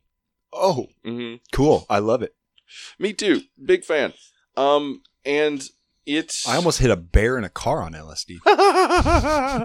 That's awesome. I'm glad you didn't hit it. But also that's like the exact type of thing. The second LSD gets on your tongue, the world is like, crazy shit is gonna happen. And none of us are still sure to this day if there really was a bear there. Did it look like that bear from Annihilation, or just a normal bear? No, it was a big old black bear. Crazy. Holy shit. And we were in the mountains. We'll get back to Mormonism. Yeah, no. We went in Anchorage. There's this thing called the Forest Fair, and it's in this tiny little town called Girdwood, in the middle of nowhere, at the base of like the ski resort in Alaska. It's called Alyeska, and it's a really nice mountain, man. And Girdwood is like the little hippie town at the base of this snowboarding, skiing thing. And it's granola town, man. I mean, it is the most beautiful hippie Birkenstock town in America, you know? Okay. And every year they host it. I don't know if they still do, but back in the day, they hosted this thing called Forest Fair. And it literally was in the middle of the forest. And it was 3 days. And people just gathered, hula hoop dancers, fire tossers, live music, beer gardens, 20 all day long. It didn't stop. Playing in the mud, dirty people, you know, all of it. It's beautiful. It's such a beautiful experience. And we went up there, me and a bunch of my buddies, 3 of us, something like that. I think there were 4 of us total. And we said, we're going to Forest Fair and we're going to find mushrooms. Awesome. And so we went up there and we had pot, of course, but like we're like, hey, mistering, like every single person. We walked into Girdwood, around the town, like back into the fort. We're like, we're here. And everybody's like, no, man, we don't know. And we're like, how is an entire forest of hippies in the middle of Alaska for 3 days and no one has mushrooms here? Seems impossible. And then one guy's like, I think the guy over at the whatever tent has LSD, man. And we're like, oh, no shit. And so we walk over there and we're looking, and it was like a wizard's den. Like you walked in and he was selling like bongs and then dildos and like all of these things, all handmade, awesome. All handmade, like drums and all types of stuff. And he was this dude, and he had this long gray, like skinny ponytail or goatee. Okay. Yeah. Face, chin ponytail, chin tail. Yeah. This long, like gray, skinny chin tail. And, walk in, we're like, hey man, we heard you might have acid. And he goes, oh yeah, I got a bunch. How much? And we're like, he goes, it's just liquid. I don't have it on paper. It's just perfect. Liquid. And we go, okay. And he goes, put out your hands. And so he just goes, drop, and drops just a good drop. There you go. And we're like, oh fuck yeah. He said, walk around and lick your hand for like 10 minutes. And we're like, okay. And so paid him.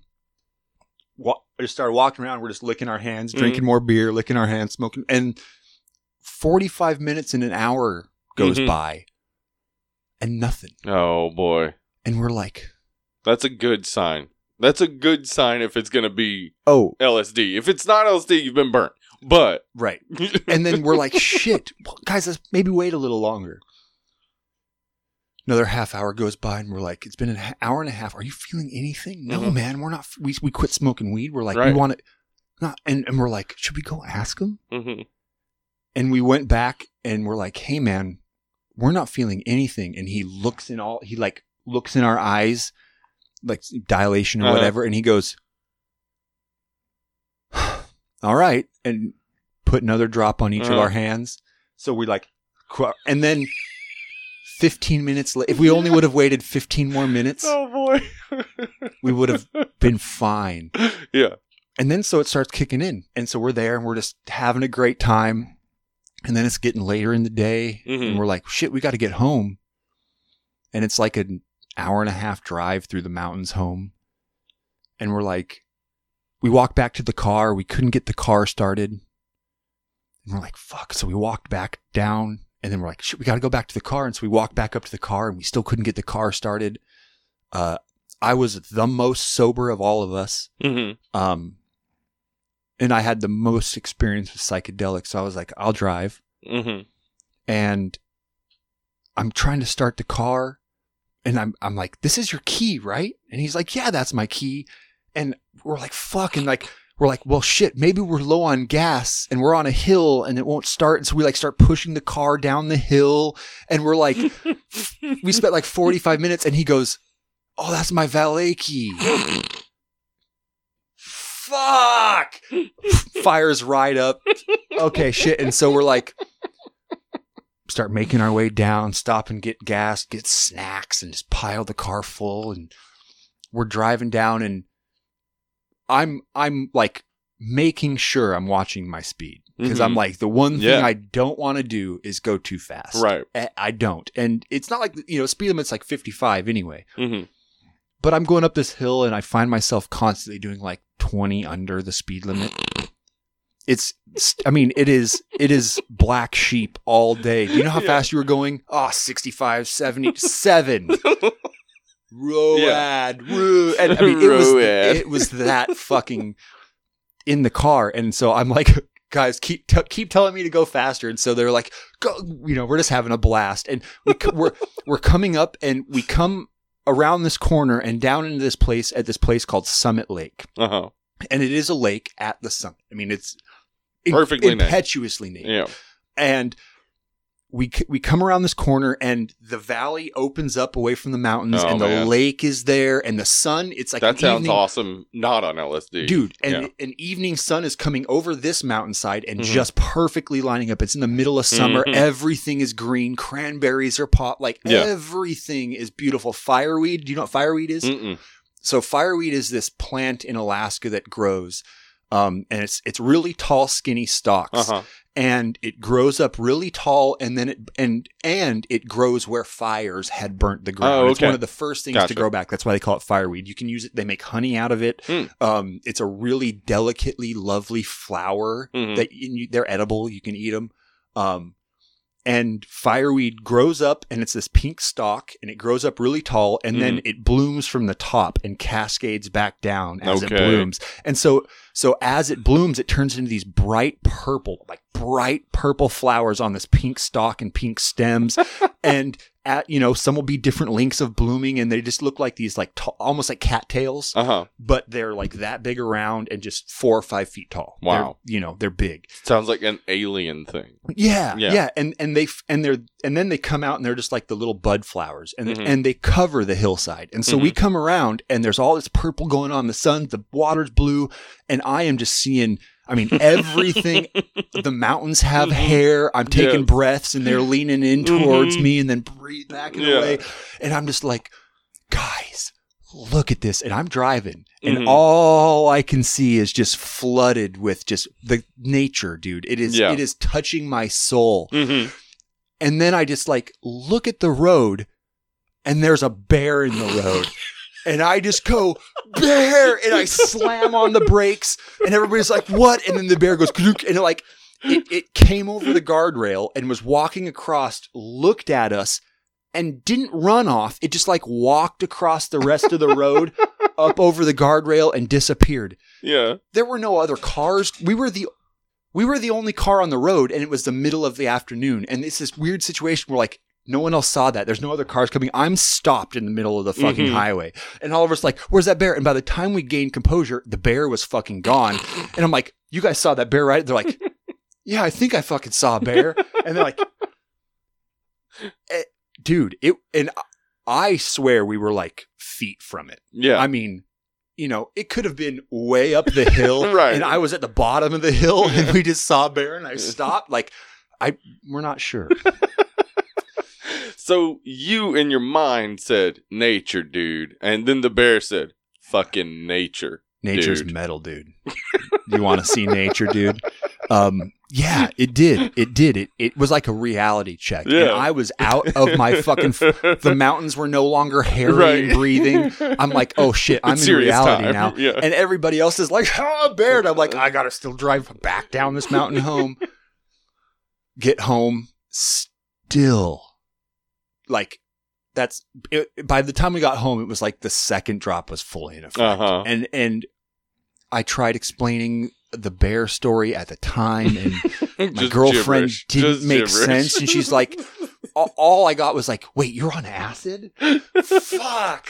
Yes. Well, isn't that dumb? Well, I didn't hit the bear. It would have been dumb if I hit the bear. For real.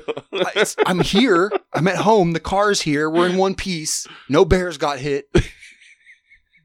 I love acid, man. Yeah, me too. I fucking love acid. Okay, so you discovered acid and became a Mormon. Kinda. Okay. I discovered acid and did it a lot, which opened me up to religious thinking, which is, just one of the things hallucinogens does to your brain. It definitely makes you feel like the things you're experiencing are outside of you. Yeah. It definitely makes it feel like it's coming from somewhere else. And so, I had a friend who I did acid with, and he had recently become a Mormon. I didn't know at the time that Mormons didn't do acid, and he was a bad one. But he, while we were on acid, started explaining the stuff, the deep doctrine of Mormonism about having Smith spiritual children and planets and stuff. And I was like, that's right up my fucking alley, pal. And so then not long after that, 9/11 happened. Oh shit. Which was kind of a reality check in my brain. Yeah. And I stopped doing hallucinogens so much. And then I was like, I don't know. That sounded interesting. And I went to church and I met a bunch of people, and it was like, I don't know. My friend group weren't very supportive. Not all of them. There are certain people who were in my friend group who are still friends of mine, and I still hung out with them, and they're great. But a lot of the people that I hung out with kind of sucked. And these people were super nice. Welcoming. And you found a community. And it was nice. And so and a lot of them love, like, you know, D&D. They play like huge gamers, nerds, you know, into all that. So of course, I mean, and musicians, you know, like there's like that's where I found community too, you know. Yeah, there was a lot of like talented people and smart people, and I was sober for the first time in years. Yeah. And so my brain was working properly, and it was like, this is nice. And so I don't half-ass anything. So I whole-assed it, and I researched everything. I read everything they produce. I would spend so much time reading Mormon doctrine and stuff like that. And I was just kind of looking for the bottom of it. Like, where do the answers stop coming? And any other like Christian sect other than maybe Catholicism, you find the bottom pretty quick. Yeah, God. Yeah, they got no answers for anything. Right. But Catholicism and Mormonism, they try. They got this like deep sort of theology and stuff. So I spent years, just researching. I was a missionary. I went to Russia. You did go on a mission. Oh, wow. Yeah, served mission in the Ural Mountains in Russia for 2 years, and holy shit. Yep, got married in the temple, all that stuff. And then, I had started to find a lot of the bottom, especially in grad school. Like, I'd started to find a lot of things that were just like, nope, inexcusable. And it was around the time that Mormons were like vehemently like against gay marriage in California, and I didn't agree. I had never agreed with anything of that sort, so it was just like, I don't know. Everything started falling apart in my head, and then my wife. One of the worries I had was, were you both? Was she Mormon too? Yeah, she was born. She was born Mormon, raised Mormon. Yeah. But then my wife and I was worried because among Mormons, if one of you stops going to church, probably going to be a divorce. Yeah, it's a problem. Probably going to be a divorce. So I was real worried. I'm thinking, we've only been married a few years, a couple of years at that time, and I'm thinking, fuck, this might be the end of it. But then one day we just started talking about it, and I was just finally opened up and was like, I don't believe this is true, and I don't want to do this anymore. And she was like, oh, thank God. So she was sitting there holding on for you too. Yeah, we were both holding out. Like, isn't that how pernicious? Fuck that. Yeah. I mean, specifically the Mormon doctrine, right? Yeah, is written to do that to people. Yeah. Oh yeah. I mean, like, because one of the things they say that they think is just like so beautiful, they'll be like, families can be together forever. You were together before your humanly presence on earth. You were a family before. Right. And you can be together forever if you do this. Mm-hmm. And in a lot of ways, it's like the mafia showing up and being like, nice family you got here. Hate to see it broken apart as you die. Let me ask you this. When you were reading the theology and really diving into all of it, did you not at the time also find all of the history on like Joseph Smith? Yeah. Yeah, that's the stuff that like really was breaking me. I mean, I read, but no, at the beginning, like when you dove in head first at the beginning of you said you spend a lot of time, you whole-assed it, right? Yeah. No, I knew about the polygamy and stuff, and no, but like that he was arrested for being a con man in New York, and I mean, you can excuse that away very easily as like, well, yeah, but like. That is the seer stone in the hat, like, right? But at the time, like my question is like, at the time you read that and you're like, oh, he looked into a hat and did in fact see it. Yeah. Okay. Yeah. Interesting. Yeah, and that made the most sense, honestly, to me. Like, how does a prophecy come to you? It's not going to be a God speaking words to you. I wouldn't think. But probably no one else. All-encompassing experience. Right. Oh. Oh my God, it happened. We did it, everybody.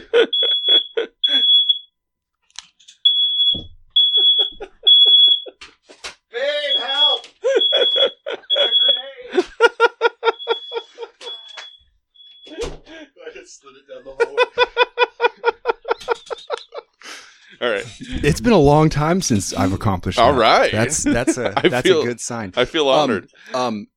Man, well, I mean, it makes sense. And especially if you were like wanting something, right? Right. Yes. I wanted it to be true. Right. Yeah. So I'm going out of my way to allow it to the framework. There's a confirmation to answer bias things. in Yes. there. There's confirmation bias because I want it to be true. Right. But yeah, there's always the things weighing on, the racism, the marrying 14-year-olds, etc. Well, not only like it's easy to say the racism, but the racism of the church. I mean, all the way up through I mean, even today, really. Yeah. But explicitly in their bylaws, because of I mean, where it says black people come from in the book is insane. Well, so that actually was in a book called Mormon Doctrine written by Bruce R. McConkie. And you're right. It's not in the Book of Mormon. Yeah, and it was not considered doctrine. Really? But there were a large portion of members who were like, yeah, that is true. But isn't that what what's his nuts? The 1900s leader dude of the church. Gordon B. Hinckley? Yeah. Is that it? Yeah, yeah, I guessed it. Yeah, Hinckley. Uh-huh. Isn't that like where Hinckley got, I mean, that's why they like wrote in like, hey, black people can't be in our church. Oh, no. It was never, it was, black people could get baptized. They couldn't hold the priesthood. Which I was under the assumption that I have another buddy who's now in Exmo too, and he has the same story. Went on the mission, right.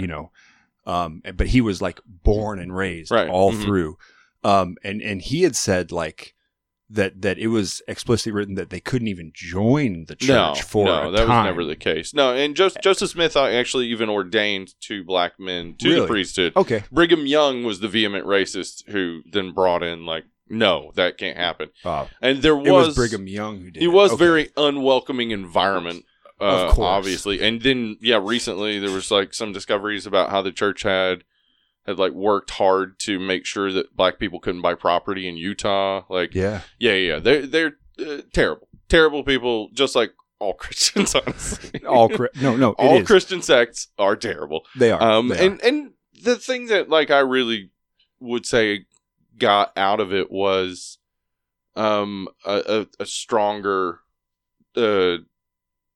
I guess a stronger atheism, where it's just like, you can chase after all these different ideas and stuff, but at the end of the day it's words about words about words. So let me ask you, when your faith was failing and you found yourself like I would assume it probably started by just questioning doctrinal stuff, right? Yeah.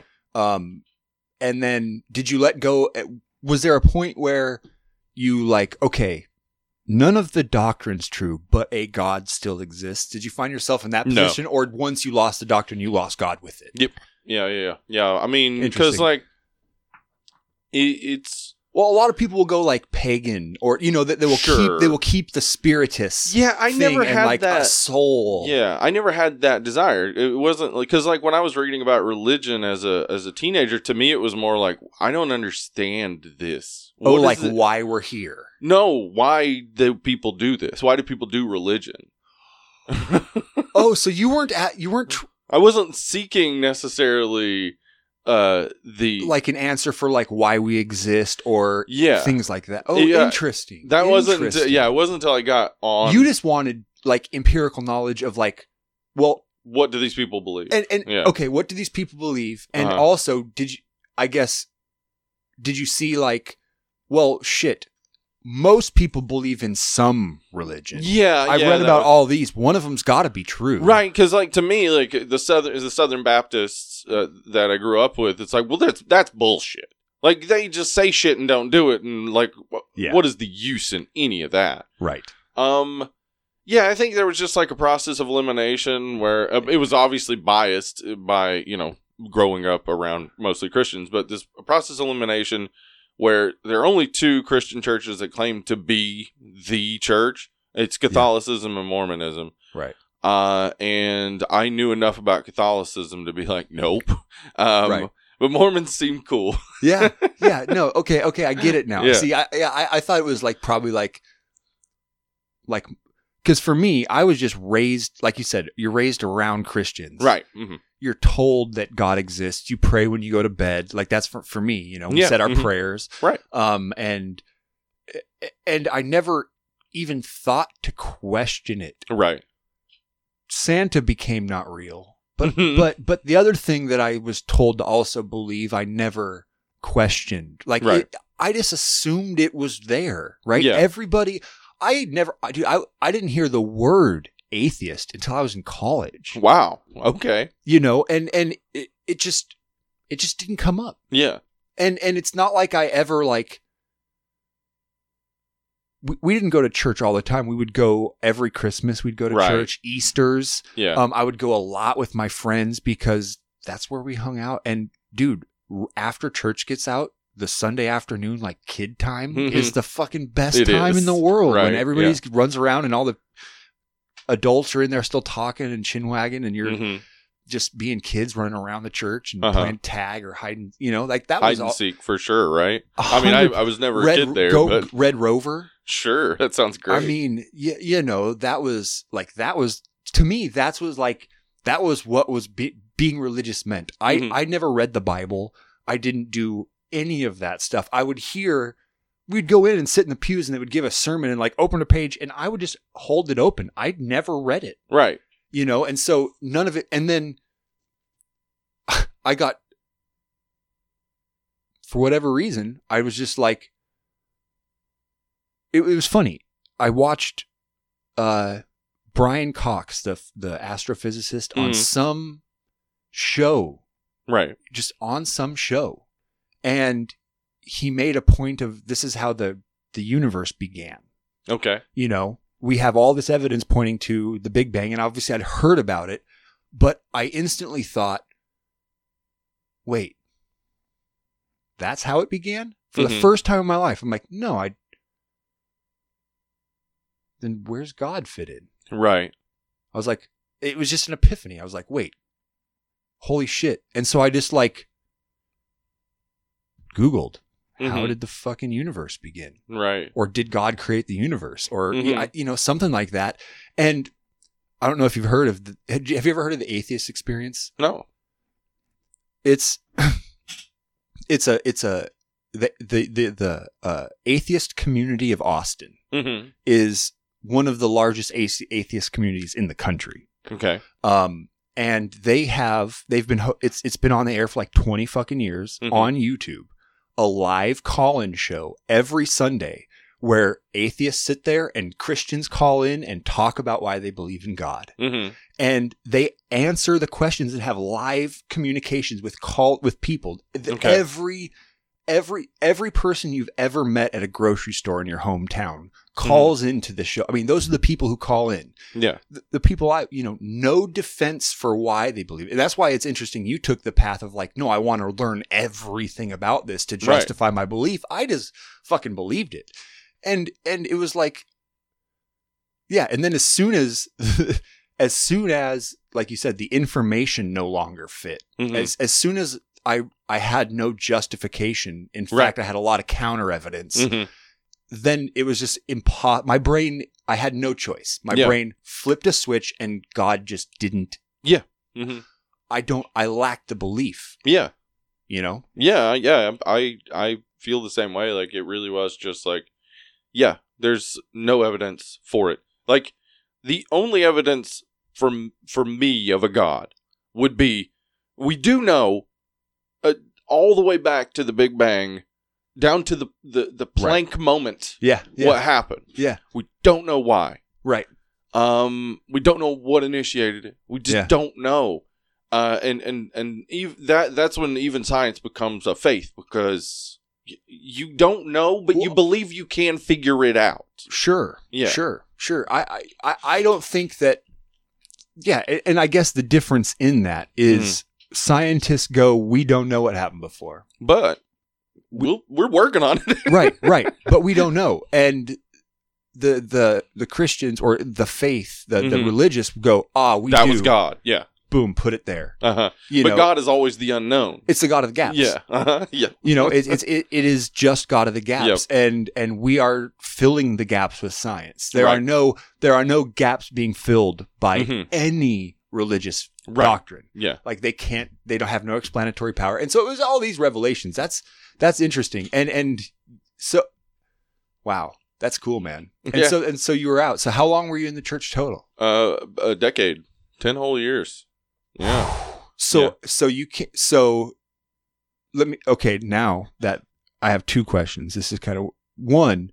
How fervent in your actions were you? Because you said you got married in the temple, so you went. So you cut out caffeine. Yeah. You cut out all. Wow. Okay. Porn, masturbating, all that shit. Which wasn't hard. Like, to me, it's like, if thing A is true and that means B, then like, who the fuck am I to get in between A and B? Like, my brain just goes, oh, I'm not supposed to drink. Okay, not supposed to have caffeine. All right, that's gonna make it better somehow. If the world is bettered by me doing that, I'll do it. And so, like, yeah, there was no real debate or anything in my head. So I find it really interesting that you just said that you framed it that way. Because it is, I've literally never heard another person who is or was religious when they're talking about their beholdment to the law. I hate the Westboro Baptist Church. Yeah. But yeah, they are the most true Christians out there. Okay. All other faiths go, they're crazy, right. But they follow every fucking rule that God gave for them. And that's what actual Christianity looks like when you follow every rule. And it's all hateful. Of the it has to be, because that's what the book is. Yep. And so, but when I find that people, when they're justifying either during or post, their commitment to it, it's always about personal salvation. And it doesn't seem like you ever framed it that way either. You thought you were doing, like, you literally framed it as doing good for the world in you acting this way. Well, yeah, that in my mind, because the Mormons that I grew up with, the people I would spend it's all about of high school salvation with, and they wanted, the dad was a Mormon because he believed they would all be united as a family in their afterlife, and he'd be in charge. He'd be in charge in his heaven, and they would spend the entire rest of their eternity riding snow machines in the snow together. And that was that's why he was a Mormon. And I heard it all the time. We're going to get our planet. Like literally, Well, that was interesting to me. That idea was very much but that wasn't your goal in being in the faith. No. My That's so humanist of you. Well, yeah, I think my general goal in life is to better the world and not make it worse. Yeah. I think it's an ought. I don't think it's an it. But interesting. And so Mormonism for you was your vehicle for doing the best amount of good, right? Yeah. So and not burning forever. Well, I mean, not Mormons don't really believe in hell. Not hell, but withdrawnness. Yeah, that was definitely that was definitely one of the draws for me, though. Is the fact that not believing in hell. Because to me, if you believe in hell,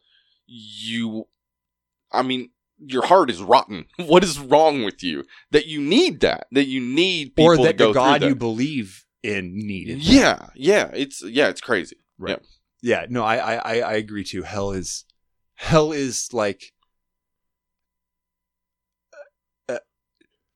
it is contrived to think that it's just. Right.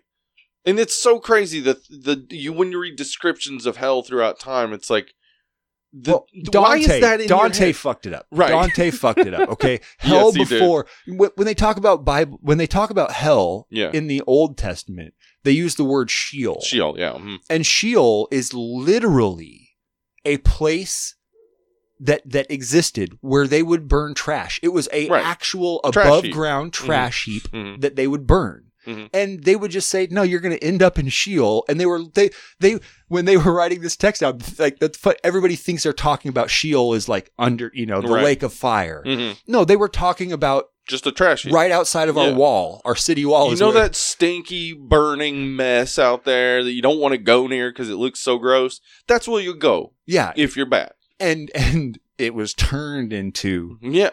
But it was always about the worst thing you can imagine. Right. And then the Catholic Church got a hold of it, and we find out what the worst things they can imagine are. And boy, yeah, it's fucking insane. 9th through 12th century Catholicism. I mean, it rivals the most inhumane torture probably ever existed. I mean, Genghis Khan was a bad dude. Right. But, Vlad the Impaler. Bad dude. Right? Yes. Romans. Right. And then you had the Crusades, man. Jesus. And it is astronomical, the life lost. Yeah. Yeah. And they, it was good. It was joyous and happy that you were doing these horrible, horrific things. Well, and not comparing them. This isn't apples to apples, but your personal reason for when you were a Mormon, because you thought you were doing the most good for everybody, is the exact justification they used for the Crusades. Right. So you can overlook murder and things like that, yeah, or torture. And that's the perniciousness of all of it. Yeah, it is. It is. Wow, I'm glad you made it out, man. Yeah, me too. I'm glad you made it out. Me too. Can I ask? And if it's too personal, don't. Do you feel bad about being on a mission now? Yeah, I mean, yes and no. I was an interesting missionary in that I was really dedicated to learning Russian and speaking Russian all the time, and also to me, if the gospel's true, then you'd never shut up about it. Right. So to me, it was learning to communicate with Russians culturally and linguistically, and learning how to tell them this stuff that's so fucking important. And so I was hyper focused, and your brain was probably loving all of the knowledge coming in. Yeah, absolutely. Yeah, so it's just it's a feedback loop where it's like, this is good because you feel good because you're learning, 20 Russian words a day or whatever. Like, and every time you talk with someone, it's a little easier. You're finding, things are moving in a positive direction. People start not asking you where you're from the first thing you say. It's like well into the conversation where they're finally like, wait, hold on, you're not from here, right? Yeah. Cool. Yeah, that sort of stuff was like, it was rewarding. So for me, like, I feel like those are the benefits, but you were at the same time you were doing God's work, right? I mean, that's what we were supposed to be doing, but like, it was so much of what we were actually doing because the LDS church is so tiny there. A lot of what I did, because I spoke Russian really well and happened to have like a lot of good relationships with the members, I was in a lot of the like functionary roles of the church. By the second half of my mission, I wasn't doing a ton of actually teaching stuff. I was doing like accounting and shit. Because another thing I heard is a lot of people, and it's never talked about outside. Like, this is something I feel like is kept in the Mormon Church pretty securely. They're pretty well about keeping a lot of the like the actual horror stories, right? Of like, they don't really make sure you have money to eat food all the time or things like that. Were you in that position? I was lucky to a member of the church actually sponsored my mission. Oh, good. He's a dentist. He well off, and so and you know my family sent me money and stuff, so I was okay. And luckily also with the conversion rate in Russia, the money that we had went further and whatnot. Sure. But yeah, it is. Yeah, especially in certain areas, missionaries can be in really bad conditions. And like you're talking about 18 and 19-year-olds. Yeah. You were lucky. You were a little older when you. Yeah. I was 22 when I left for my mission, and it is crazy how in that microcosm of a world, the 19-year-old seeing a 22-year-old thought like I was older. Yeah, like and somehow more world wise in some way. Also, the name Elder helps, right? It sure does. The name Elder, but in Russian, it was weird. Well, it's weird in English. It's weird in any language, but in Russian, like we introduce ourselves. Do you still speak Russian? Do you still remember? I absolutely do. I can. I don't get too much, but here in Portland, there's actually a pretty big Russian speaking community. Yes, there is. There's a Russian grocery store not far from my house. I keep meaning to just pop in there, pick up some old stuff that I used to eat, and just speak some Russian. What if I told you me and my buddy have this script we're working on, and we need... Is it in Russian? Well, we need a Russian translation. Oh, okay. Like words translated into Russian to figure out just absolutely. Like what it would sound like. Right. Yeah. That's amazing. Mm-hmm. Okay. Yeah. Fuck, man. It is one of those things where every time we're watching something and someone speaks Russian, either Emily or Anna will just turn to me and be like, what'd they say? Was it good? Did he speak it good? In Alaska, we have a large Orthodox Russian community. Uh-huh. Super, like just old school Catholic Orthodox. Yeah, the Russian Orthodox Church is fucking wild. Yeah. They have icons for everything. They have one for alcoholism, and I'm not kidding you, it's baby Jesus climbing out of a wine cup. But also their baby Jesus is the man baby. So he has a beard still? Oh, that's great. Yeah. Speaking of baby Jesus, did you know in South America, most... Like, they have Santa. They know what Santa is. Yeah. But to South American Christians, Catholics, Santa is an American invention. Mm-hmm. And baby Jesus delivers your presents every Christmas.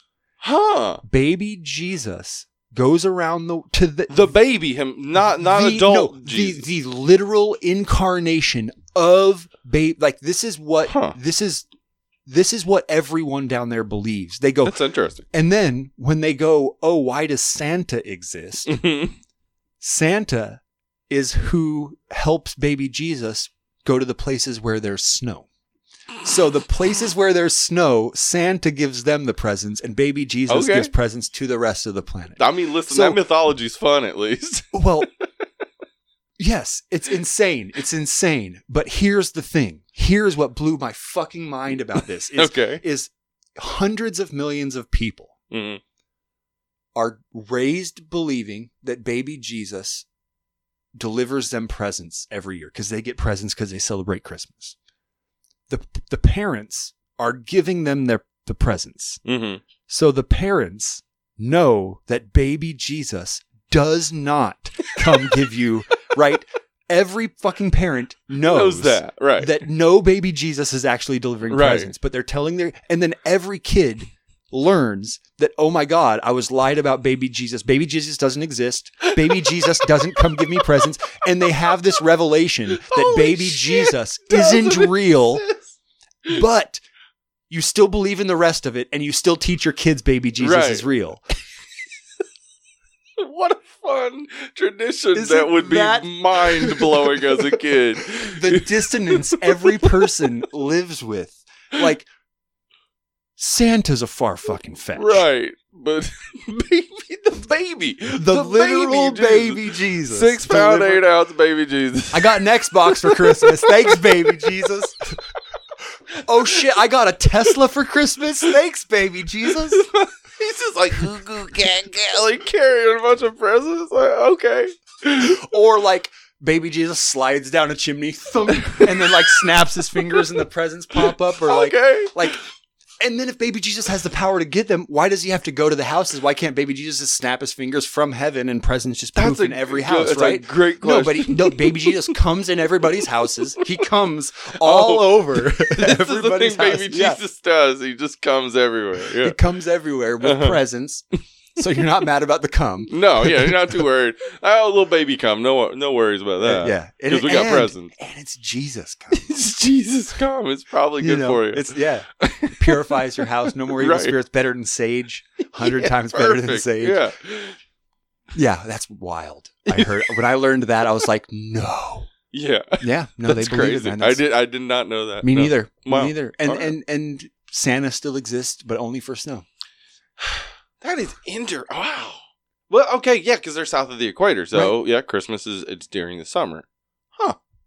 That is interesting. Yeah, I like it. It's actually like I really need the Santa canon to be blown out more because it's getting stale. It is. I mean, I like the idea of Santa as a murderer, as yes. I mean, wielding weapons and fighting. Yeah, that's fun. Yeah, Violent Night. That's a good one. Yeah, it was good. Mm-hmm. I thought it was fun. Yeah, I had a fun time with it too. And I just need more of that. Yes, me too. I mean, and you know where I blame it? Well, okay. Were you a Weird Al fan? Yes. The Nightstand Went Crazy. That was one of my favorite fucking. I loved it because of how dark and morbid and like. Weird Al would do that, man. He would get fucking dark. In there. Yeah, He would sneak, but what a great guy. He's I love he's like Weird one Al. of my. He's like on a big top list of like just like awesome genuinely dudes. people you should probably spend a little time looking up to. Yeah, mm-hmm. Weird Al is one of them. I like Bill Murray a lot. He seems to be a pretty good guy. Little crotchety, probably has some views he doesn't talk about. That just he's an old white guy, man. He is. That's true. But he seems like a genuinely funny dude who cares about humor probably more than anything. Right. I kind of respect that. Yeah. No, they're good people out there. Weird Al's up there on that list for me because I think like he comes to Portland. Does he? And since I've lived here in like the last 9 years, he's probably come here 2 or 3 different times, and he will not announce he's coming. Mm-hmm. And he'll just show up on a street with a piano and sit down and play a concert on a sidewalk somewhere in Portland for 45 minutes or an hour and then leave the piano there and go. That's awesome. What? Yeah. What a cool dude. I'll sit here and friends are on Instagram. We just saw Weird Al and he's just on the fucking sidewalk with a little fucking upright piano just playing, doing a fucking show, man. Yeah, no, I grew up with Weird Al. Like, me too. The cassettes. My brother, the first one that I remember, Bad Hair Day was mine. I think it may have been, it's the one that had Yoda on it. Running with Scissors? Yeah. Yeah. Yeah. And after that, every time a new Weird Al album would come out, we'd get it. But yeah, and then like I'm a huge Comedy Bang Bang fan, and he was on the show several times, and it kind of just reminded me like, oh yeah, Weird Al's cool. Well, and then he became the band leader for the show. And then you had, and then not only that, but then you had the Weird Al show. He had his own show in the 90s. UHF. UHF was awesome. Who doesn't love... UHF was so good. It still holds up. I don't know when the last time you saw it was, but it's been a while. But man, yeah, last time I saw it, I was like, "That's the thing. It's pure comedy." And with the mind of him, he wanted just silly. Yeah. Did you see the new Weird Al Yankovic story with Daniel Radcliffe? Not yet. I am so excited to watch it, but we just haven't found the time yet. If you're half of what you just described yourself as a Weird Al fan, you're gonna love it. It will warm. Yeah. It feels like, I mean, it is UHF. Yeah. Through his origin story. That's awesome. Like I can't spoil it for you. But okay, it is. Dude, it's amazing. And Daniel Radcliffe, he's awesome, right? Yeah. Did you know that he he spent 6 months before filming learning the accordion. That's crazy. And he got private lessons from Al. That's awesome. Because he cared. He cared that when they were doing the songs, that his fingers were on the right keys. Yeah. Uh-huh. And even Weird Al said in an interview, he goes, I said, no, you don't have to do that. He goes, yes, I do. Like, I have to do this, you know. But Radcliffe is like ripped now. Oh, is he? Yeah. Wow. And so if you, in UHF when he was Rambo, and wore the thing, and he always makes himself like buff in all of his stuff, and now you had like the buff version of him. Oh, dude, it's just real interesting too, because like I remember years ago him on Comedy Bang Bang. I think it may have been the first time he was on. They were talking about like if they ever did a behind the music about him, how boring it would be, and I think he said something like, "Yeah, it would have to be fake." Yeah, and so like it's real interesting to then see that come to fruition, like that. It'd be fake, and it is, and then people are loving it. I'm very excited to watch it. I think I've watched it 3 times now. Yeah, that's cool. Plus, you get the music, man. Like you get all the good songs. He wrote a new song just for the movie. Oh, that's cool. I'm excited. I'm gonna have to check it out. Yeah, man. It's fucking good. It's fucking good. That. I am proud of myself today. Yeah. Yeah, I only messed up once in 2 hours. Okay. That's a good record for me. Way to go. All right. These are called hypotheticals. Okay. And I'm going to pull out a couple and just have you pick one of those. All right. Body versus mind, it says here. I'll read it to you. Okay. All right. You are given a choice between 2 rewards. Mm-hmm. The first reward is to be twice as intelligent as you are right now. Mm-hmm. You will be able to read twice as fast and remember twice as much. The size of your vocabulary will double, and you'll be able to solve intellectual problems twice your current aptitude. Okay. The second reward is that you will never again feel sick, even when you are. No. And you can always be whatever weight you want, regardless of what you eat or how little you exercise. You can simply imagine the body you would like to have, and this weight you will magically become. Oh. Which reward do you choose? The body one. For sure. Intelligence is misery at a certain point. And do you really believe that? I do. Yeah, I think the more that we know about ourselves, the more we realize how unimportant we are, and then we go back through that makes us so important, but then we go back through, well, to whom? Do you think then it statistically follows that as you go up in aptitude, you become like you could measure this in real world right now and find that all the smart people are miserable? I don't know that that's true. I think maybe as someone who is not as intelligent as them, maybe I can't see something. Maybe if I was that intelligent, I would see something different. Yeah, well, and be like, "Wow, okay." Here's the way it was explained to me is the more granular you can look at something, the more amazing it becomes. True. Yeah. When you understand that a flower is not only just a pretty color and it smells nice, but it is spewing out pheromones on the UV spectrum, and it has stripes that we can't see with our naked eye that only the bugs that evolved to eat those flowers can see. Right. And there's this whole world going on, and you can go any direction you want. Yeah. Anything about any part of our world, outer space, philosophy, psychology, how the brain works, neurons, chemistry. But then doesn't that deeper appreciation make all the things that are happening around that even worse? Like appreciating nature and seeing that it is dying makes it far worse. Well, okay. But it doesn't. Here's the thing though, because nature is dying. Yeah.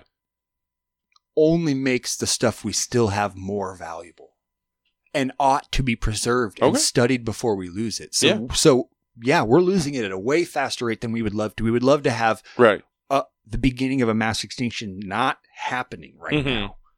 And we don't want to be losing more fauna than we we're losing species of bugs and microbes in the Amazon that we've never even found yet, and they're already extinct, and they were alive for us to study, right? And they could have provided but what we have is becoming more precious. Yeah. And ought be revered more. Mm-hmm. You know, to learn that flowers are doing all this amazing stuff, I truly care more about flowers because I know that they're not just pink. They're tiger striped and they're producing UV rays. Yeah. And like, you know, that is, I can look at it and I am seeing, you know, Lilliput. Mm-hmm. And there is a world happening on that, you know, I often spend time thinking about the parties that the colonies of bacteria that live on my skin throw. Right. They do, you know, like they're living here and they're having a good time. Sometimes I scrub too hard and another dead skin cell, boys. All right. You know, Kager over at Billy's house. And I think that there's wonder and the creeping part is nihilism. Yeah. With knowledge, nihilism is really easy. It is. Because nihilism is knowledge plus no motive, no internal compass. Right. You know, if you feel directionless, the world will feel hopeless. Yeah. And I think it's just about the application of knowledge. Yeah. And I mean, beauty matters. We all love beauty. We do. We like to live in a beautiful world and own beautiful things and to us. Yeah. Right. And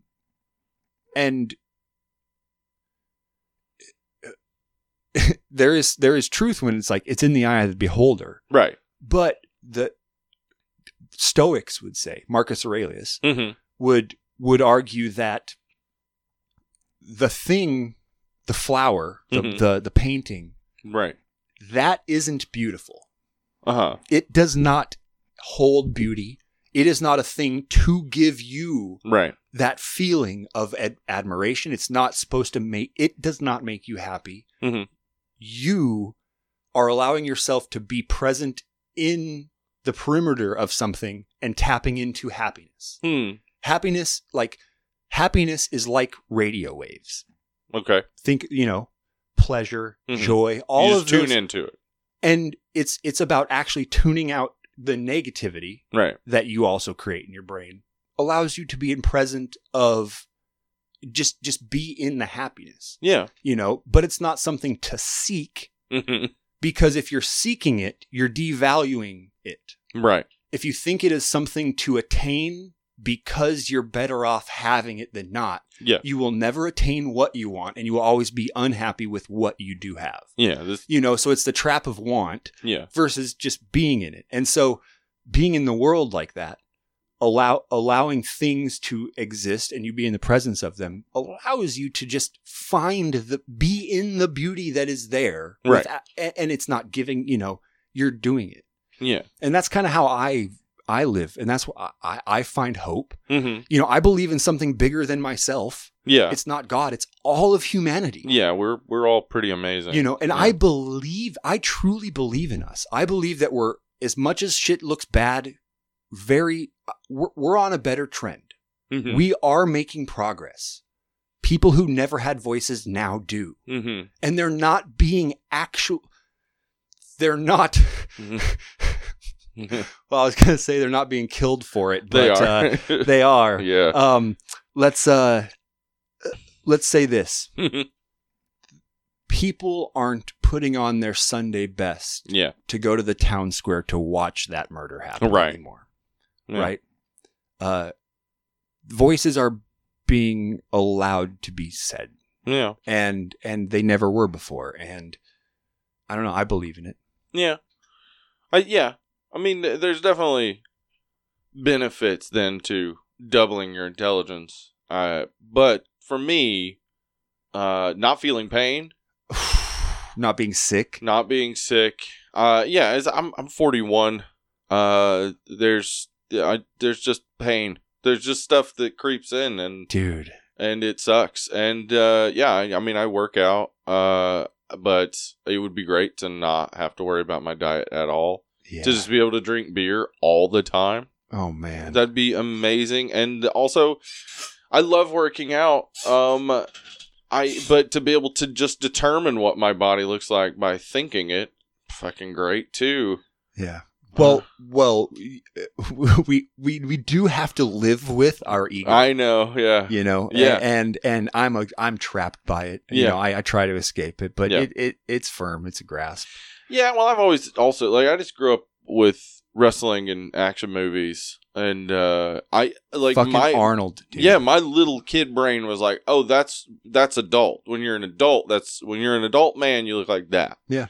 So my little kid brain still says, like, you don't look anything like Hulk Hogan. You might want to work on that. Dude, I do the same thing. I do the same thing. In fact, I'm addicted to professional bodybuilding. Right. I watch it as the sport it is. Okay. Like it, and they're athletes and they're training hard. Yeah, they're working their asses off. You know, and it. You're right. It itches that 12-year-old watching Van Damme. Yeah. Be ripped or Schwarzenegger hop out of a fucking helicopter. Dude, I never can get fucking Predator when him and fucking what's his nuts? Jesse Ventura. Oh no, in the beginning, Carl Weathers. Carl Weathers. When him and Carl Weathers handshake and the biceps and they're greeting each other and they're like that. Fucking perfect. Like yeah. I would make my friends like, hey man, when we greet each other, we do this and we say what's up and we look at each other and we both flex. And I was like, that's how we got to do it every time. You know, I would make my like that. You're right. So I think that is true. It's just and like I mean I am obsessive about working out because like I not obsessive but I love it and I need it in my life. Like I was on the quest to deadlift 425 times because Patrick Wilson did it. Patrick Wilson, the guy from The Conjuring and stuff like that. Yeah. I just thought it was a fun 420 for 5 is good. Yeah, like I just thought it'd be a fun little trip. And I got 420. And then I injured my back. And so recovering from that, and thinking back and being like, well, that was a fun goal. And yeah, I got 420 and whatever. But the pain that it eventually caused and the amount of time out of the gym and like just all that stuff. Like I lost sight of why I like deadlifting or weightlifting in general. And it's not to like reach a goal. It's to just see the number go up. Right. You don't have to, because to me, I'm not a goal setter when it comes to weightlifting. I'm not this was my first time trying to do that. And the result was hurting myself. Yeah. So if I could just never be in pain again and just go and fucking, deadlift 420. But the problem there being, it said that I would still get sick. So I'm guessing I would still actually have hurt the muscle. Yeah, you just wouldn't feel it. I just wouldn't feel it. So that's not a positive. But you would look just like you were. Like you wanted to. Yeah. Yeah. That's a difficult question to answer. But yeah, I'm going to go with body for sure. Yeah. I probably would too. Yeah. I've always been a fucking beanpole, and trust me. Yeah. I try. I eat so much. Yeah. I've eaten. This is no lie. 2 weeks ago, we went to Costco, and Costco has cream cheese danishes. Okay, yeah, I know about these, and they're delicious. Yeah, they are. And they had 2 for $7. So we had to buy 2 because it was $7 for 2. And so we brought those home. And then we forgot something at the store. So we ran up to Fred Meyer's real quick. And we're walking through. And I saw lemon bars. And I was like, well, those danishes aren't lemon. You got to have various desserts. So I bought the lemon bars. And then my girlfriend bought chocolate cake. Okay, perfect. And so I came back and I took I had made French toast that day and I did lemon French toast. So I zested a lemon, put it in with the egg wash, dunked my bread. So we had a nice lemon. And then I took raspberries and some more lemon zest and lemon juice, pureed that down, threw some sugar in there, and made like a nice raspberry compote for the top of the French toast. Yep. Lemon zest throughout. Oh, it was great. And I still had some of that raspberry compote left because I made way too much for only 6 pieces of French toast. And so throughout the day, I had already eaten 2 Danishes that day. Mm-hmm. One on the drive. I mean, as soon as we were in the car, I opened that package and ate one on the drive home. Mm-hmm. Ate another one that night. And she goes, "You're having 2?" I went, "Yeah, I'm having 2. And then after dinner, I took a piece of my lemon thing, put a piece of chocolate cake on it, put another piece of lemon on top of it, and made a chocolate cake lemon sandwich.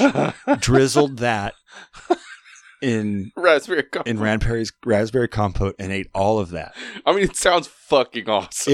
It was so good. And in that week, I ate all 8 Danishes, the entire thing of lemon, and half of her chocolate cake in 1 week.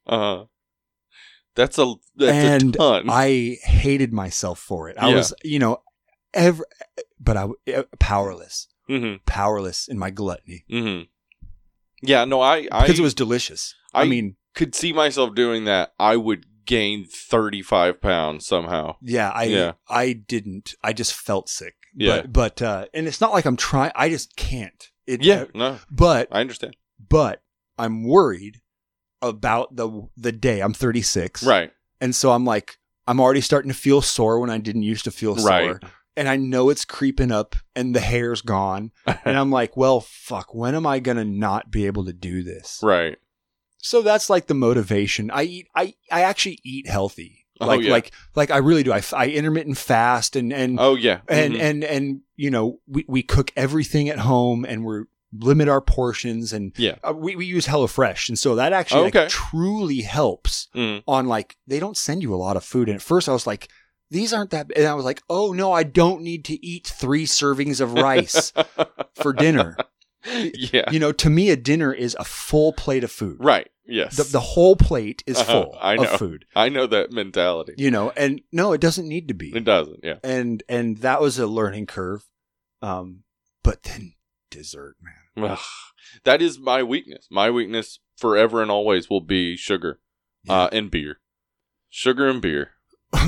Beer is sugar. Yeah, beer is sugar, and it's so good. So we want we want hoppy carbonated sugar or sugar. I'm a fucking actually just made some no-bake cookies last night. Like I have the unfortunate situation where I will get a craving, I'll mention that craving, and then I have 2 other people saying, "Oh, that sounds good," and I can make it. So I have to go do it now because I've just told 2 people it might happen. Yeah. I love the question when you're sitting there and you're on the couch and you're like, should I make cookies? Yep. You just ask yourself that question and you say it out loud and someone else goes, cookies? Yeah. Yeah. That's how it happens. I think we should make cookies. I also have that fucking brain that I have to perfect recipes. So I will make it a million times. So I recently went through not just chocolate chips, but a cookie phase where I was figuring out okay, I'm going to brown the butter. Ooh. You need to use this much brown sugar and then just a little bit of maple syrup. And did you even go into different butters? Oh yeah. Yeah. Yeah. I use an Irish butter, a browned Irish butter. You can't. Good I man. mean, you can do. Did you ever try to make your own butter? It is on the list of things I'm going to do because then you get buttermilk, and I'm also obsessive about my biscuits. I make biscuits and buttermilk biscuits. Yes, from the top, from the rice cream off of your butter you homemake. Can you imagine? Oh yeah. So I got so obsessed, and then it was okay. My wife likes milk chocolate. Chocolate chips, but I like bittersweet chocolate chips. How many bittersweet chocolate chips can I sneak in there before she notices? And then it's shit, also peanut butter chips would be good in here. And then it's fucking potato chips. So I make these cookies that are brown butter. They have a little cinnamon, a little nutmeg, a bittersweet chocolate, milk chocolate, peanut butter, and potato chips. And potato chips? I like to use the wavy Lay's. because for me, the crunch is still there. Oh. And you want the crunch. Yeah, you have to. It is the texture breakup of the soft cookie, right? God, it's so fucking good. Like, now that I'm thinking about them, I'm like, I'm going to go home and make those. Well, that's a ham sandwich with Pringles on it. Yes. Because absolutely. you have the soft ham and cheese sandwich, only 2 pieces of white bread, soft ham, soft cheese, mayo, mustard, and chips. And it's crunchy and soft at the same time. Let me tell you about a PB&J with potato chips, because it's the best. Okay, I have one also on the peanut butter level. Peanut butter and pickle sandwich. Okay, I have tried that, and it is good. I was surprised. I love pickles. I love pickles. Yeah. I love peanut butter. And the crunch of the pickle is a beautiful breakup. It works, yeah. It works. And so the only thing that is the variance on that is how much peanut butter to pickle ratio. Right. Because if you get too much peanut butter, not enough pickle, it's dry. Yeah, I see. And if you put too much pickle, then you got a lot of vinegar. Yeah, and it's overpowering. Yeah. Well, it'll sog. It could sog the bread. Oh, yeah, you don't want that. Or when you tip it up to bite it, you get runs. You probably need a paper towel booster seat for it. You got to do the Guy Fieri hunch. Exactly. With the pinkies out. Absolutely. Yeah. But yeah, a good peanut butter pickle sandwich is that nice texture breakup. Yeah. Weird flavor palette. Okay, peanut butter jelly and chips. And chips, yeah. At Bonnaroo one year. But like an original non-flavored chip, right? Yeah, Just for the crunch. Okay, so here's what I'm going to tell you. At Bonnaroo one year, we brought baked Doritos, and I put baked Doritos on, and it's fucking great. It's great. Were you drunk when you ate it? Okay, I was Mormon at the time, so I was sober as fuck. But I don't know that it is that, because my palate has shifted from like my 20s to now. Like I can taste things more subtly than I could then. So I'm not sure if it would be great, but I can't see how it wouldn't be. It was awesome. What we discovered also is that baked Doritos were they like nacho cheese better. Dorito? Were they cool nacho ranch? cheese. Okay, nacho cheese. Yeah, baked Doritos work better than the regular ones. You got to get into the science. I'm actually imagining the texture difference of a baked. Yeah, because it's like, they're thinner and they kind of like shatter when you bite into them. They shatter, but they have like a little more tensile strength, right? Off the go. Yeah. Do you guys in Tennessee have Juanitas? No, but I've had them here. They're so fucking good. Okay, yeah. I was hoping to turn you on to some Juanitas. Another thing about have you had Fire on the Mountain yet? No, what is that? Wings. Oh shit! I love wings. They are.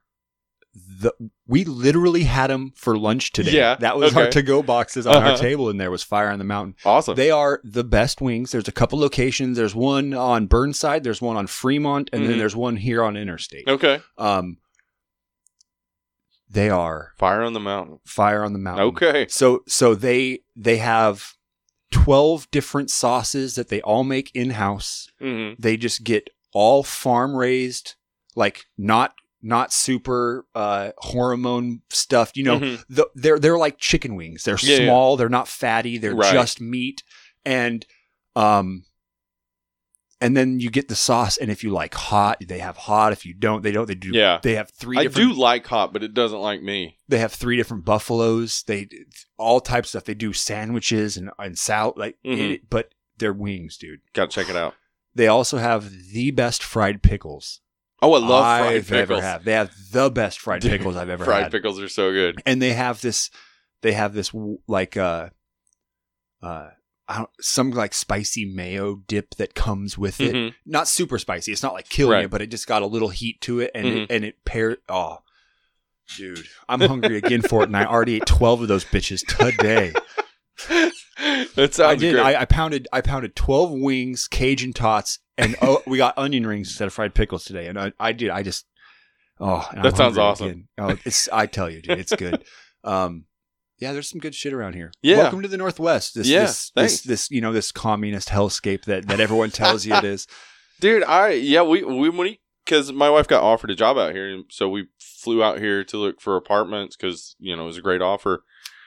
And I don't know, man. As soon as we started going around, I was like, "This place is great." It just has it has kind of the feel of Knoxville, but it's way bigger. But also, everything is closer. Yeah, like everything is so close. Right. Well, and that's the interesting thing. Portland, made in its like rules Yeah. that the city area of Portland is no longer allowed to expand out. Okay. They cannot take any more land that is non-house built and put houses on it. Great. They can only develop up or tear down and rebuild in that spot.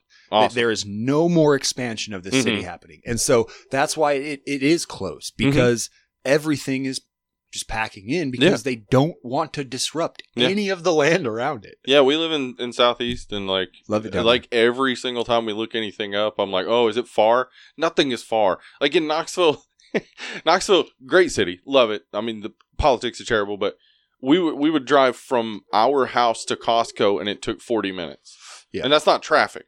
That is just a distance. It was a hellscape, honestly, in that sense. But like, yeah, here everything's close. You know, there's some things like, you know, from here it's a good 30 minutes to Hillsboro if you go out that way, or but man, the Pacific's hour and a half away. Have you guys been out to the coast yet? Not yet. No. Oh, you'll love it. It's only been gray since we've been here, but yeah. I'm excited for spring. I will tell you, spring is beautiful. Yeah. It does get 100 in the summer here. Oh boy. It does. You know, for whatever they say about global warming, it sure made it hot. Yeah. So the summers get hot, but no humidity, man. Yeah, I have noticed that does have a huge effect, because like when we got here, you will sweat, but you won't be sticky. Right. Yeah. When we got here, also because like the cold is different. It was like 40 something. I'm walking around in shorts and a long sleeve shirt, and I'm feeling fine. Like if it's 40 something in Tennessee, like it's like this biting, wet, cold, just grabbing onto you. Yeah, because it's still sticking. It's still 60% humidity. Yeah, yeah. You know, and here it's like, oh, it's 20% humidity and 40 degrees. Yeah, it's great. Yeah, I'm excited. I love Super Deluxe. Oh yeah, I've had Super Deluxe several times. We live near one, and like we had it the first time, and we were just like, fuck, because we had Burgerville, and it was like, meh. No. Yeah. Okay, so here's another one. Five Guys. Five Guys. You guys have it? We have Knoxville. Cool. Do you guys have Killer Burger? Nope. Okay, go to Killer Burger. Okay. Go to Killer Burger. Yeah. Hot Lips Pizza. Hot Lips. Somebody else told me about this. We haven't tried it yet, though. Hot Lips Pizza is really good. If you guys like Thai food, dude, absolutely. This town has such good Thai food. Okay, great Korean barbecue. Great Indian food here. Awesome. Lebanese, Mediterranean, all types. We've been just going to like taco truck areas. Oh, and food just carts, trying out different stuff. Yeah, dude, the food carts here are great. Yeah. Great gyros. Okay. You almost can't find a bad gyro at the food carts downtown. Have you been to the Saturday market yet? No. Where's that? Right downtown. If you go across, it's right on the waterfront. So you go off Park 2nd, 3rd Avenue, somewhere right around in there. And it's this giant Saturday market, man. Yeah. All local owned stuff, selling lots of artwork, all types of shit. It's just every good Saturday. Food every Saturday. Okay. Yeah, lots of good stuff. And then one whole part of like Old District shuts down, and it's all foot traffic, and they set up tents, and it's a cool experience. Yeah. So we like going there, even though we've been there 100 times. We still like going down there and just walking around, and you start to recognize all the tents, and because the same people are coming selling all their stuff, and but it's just a great part of like experience. Of here. Definitely gotta go check it out. I definitely don't see myself getting bored of this city. No, dude, there's we just keep finding. I heard you guys went to ground. I heard you went to Ground Control. We went to Ground Control. Fucking yeah, that was fun. Love it. And we're definitely going back because we actually didn't end up playing any games. We just ended up drinking the whole time. Oh, it's great. But then they usually have movies playing in there too. They have on that big wall when you walk in. There's a projector. It was behind me. That's why I didn't notice it. We also went to fucking Hollywood Theater and saw Eraserhead the other day, and had a slice at the place next door. I don't remember what it's called, but anyway, yeah. Hollywood Theater is great. Yes, they put on great drag shows there too. Oh, awesome! Yeah, great drag shows there. Yeah, that was a really cool theater. We're definitely going to go back. Yeah. Cool, man. Yeah, there's so much to do. Yeah, it's awesome. Yeah, I'm very glad to be here. Well, welcome to the city. Thanks, man. Don't let those commies turn you. I've already turned. Yeah, no shit. No shit. It turned longer. I going back to Dead and Lovely. I love. It warms my heart that you guys are open voices in Knoxville, right? And it's just good, man. Yeah, and I commend you guys for it. You know, it's Ben and Kate are very like involved with everything downtown Knoxville and whatnot. They're I'm glad that there are great people. Yeah. The thing is, Tennessee is like just these 4 dots of like left leaning areas. Purplish. Yeah, and then the rest is all red. Yeah. Right. No, yeah, I know. It's not it doesn't look good over there. No, and yeah, the politics are such that like I mean even if in Knoxville they have a Knox County mayor, which is Kane, Clinton Jacobs, the wrestler. They have a county mayor, which kind of just negates anything the city wants to do. Yeah, they have it set up perfectly so that they will always be in charge, and it sucks. But whatever. I mean, that's why we have voices. That's why we speak out against it. That's why we, don't let people not know that we're not paying fucking attention. And there's lots of stuff you can do, even just signing up for like Freedom from Religion Foundation. Sure. They have people working as litigators and stuff on in the Senate and at the steps of where these stuff is happening, and they're the ones putting their voices out with all of us backing. And I mean, that's awesome. So there's good stuff out there, everybody. Yeah, all of you listening, don't let it go. Don't be silent. Yeah, because the big thing. I mean,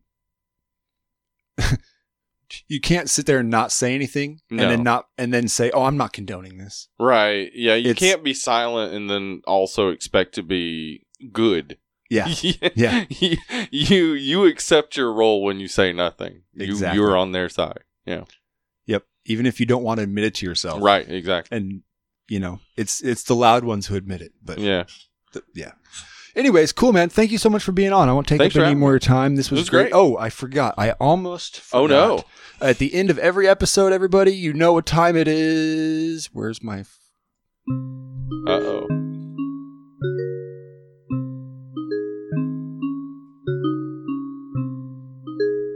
Aaron's Poetry Corner. We are back again at a wonderful time of Aaron's Poetry Corner. This is the time at the end of every episode where I, in my best Bob Ross, bring some... Oh, my phone's about to die. It's literally at 1%.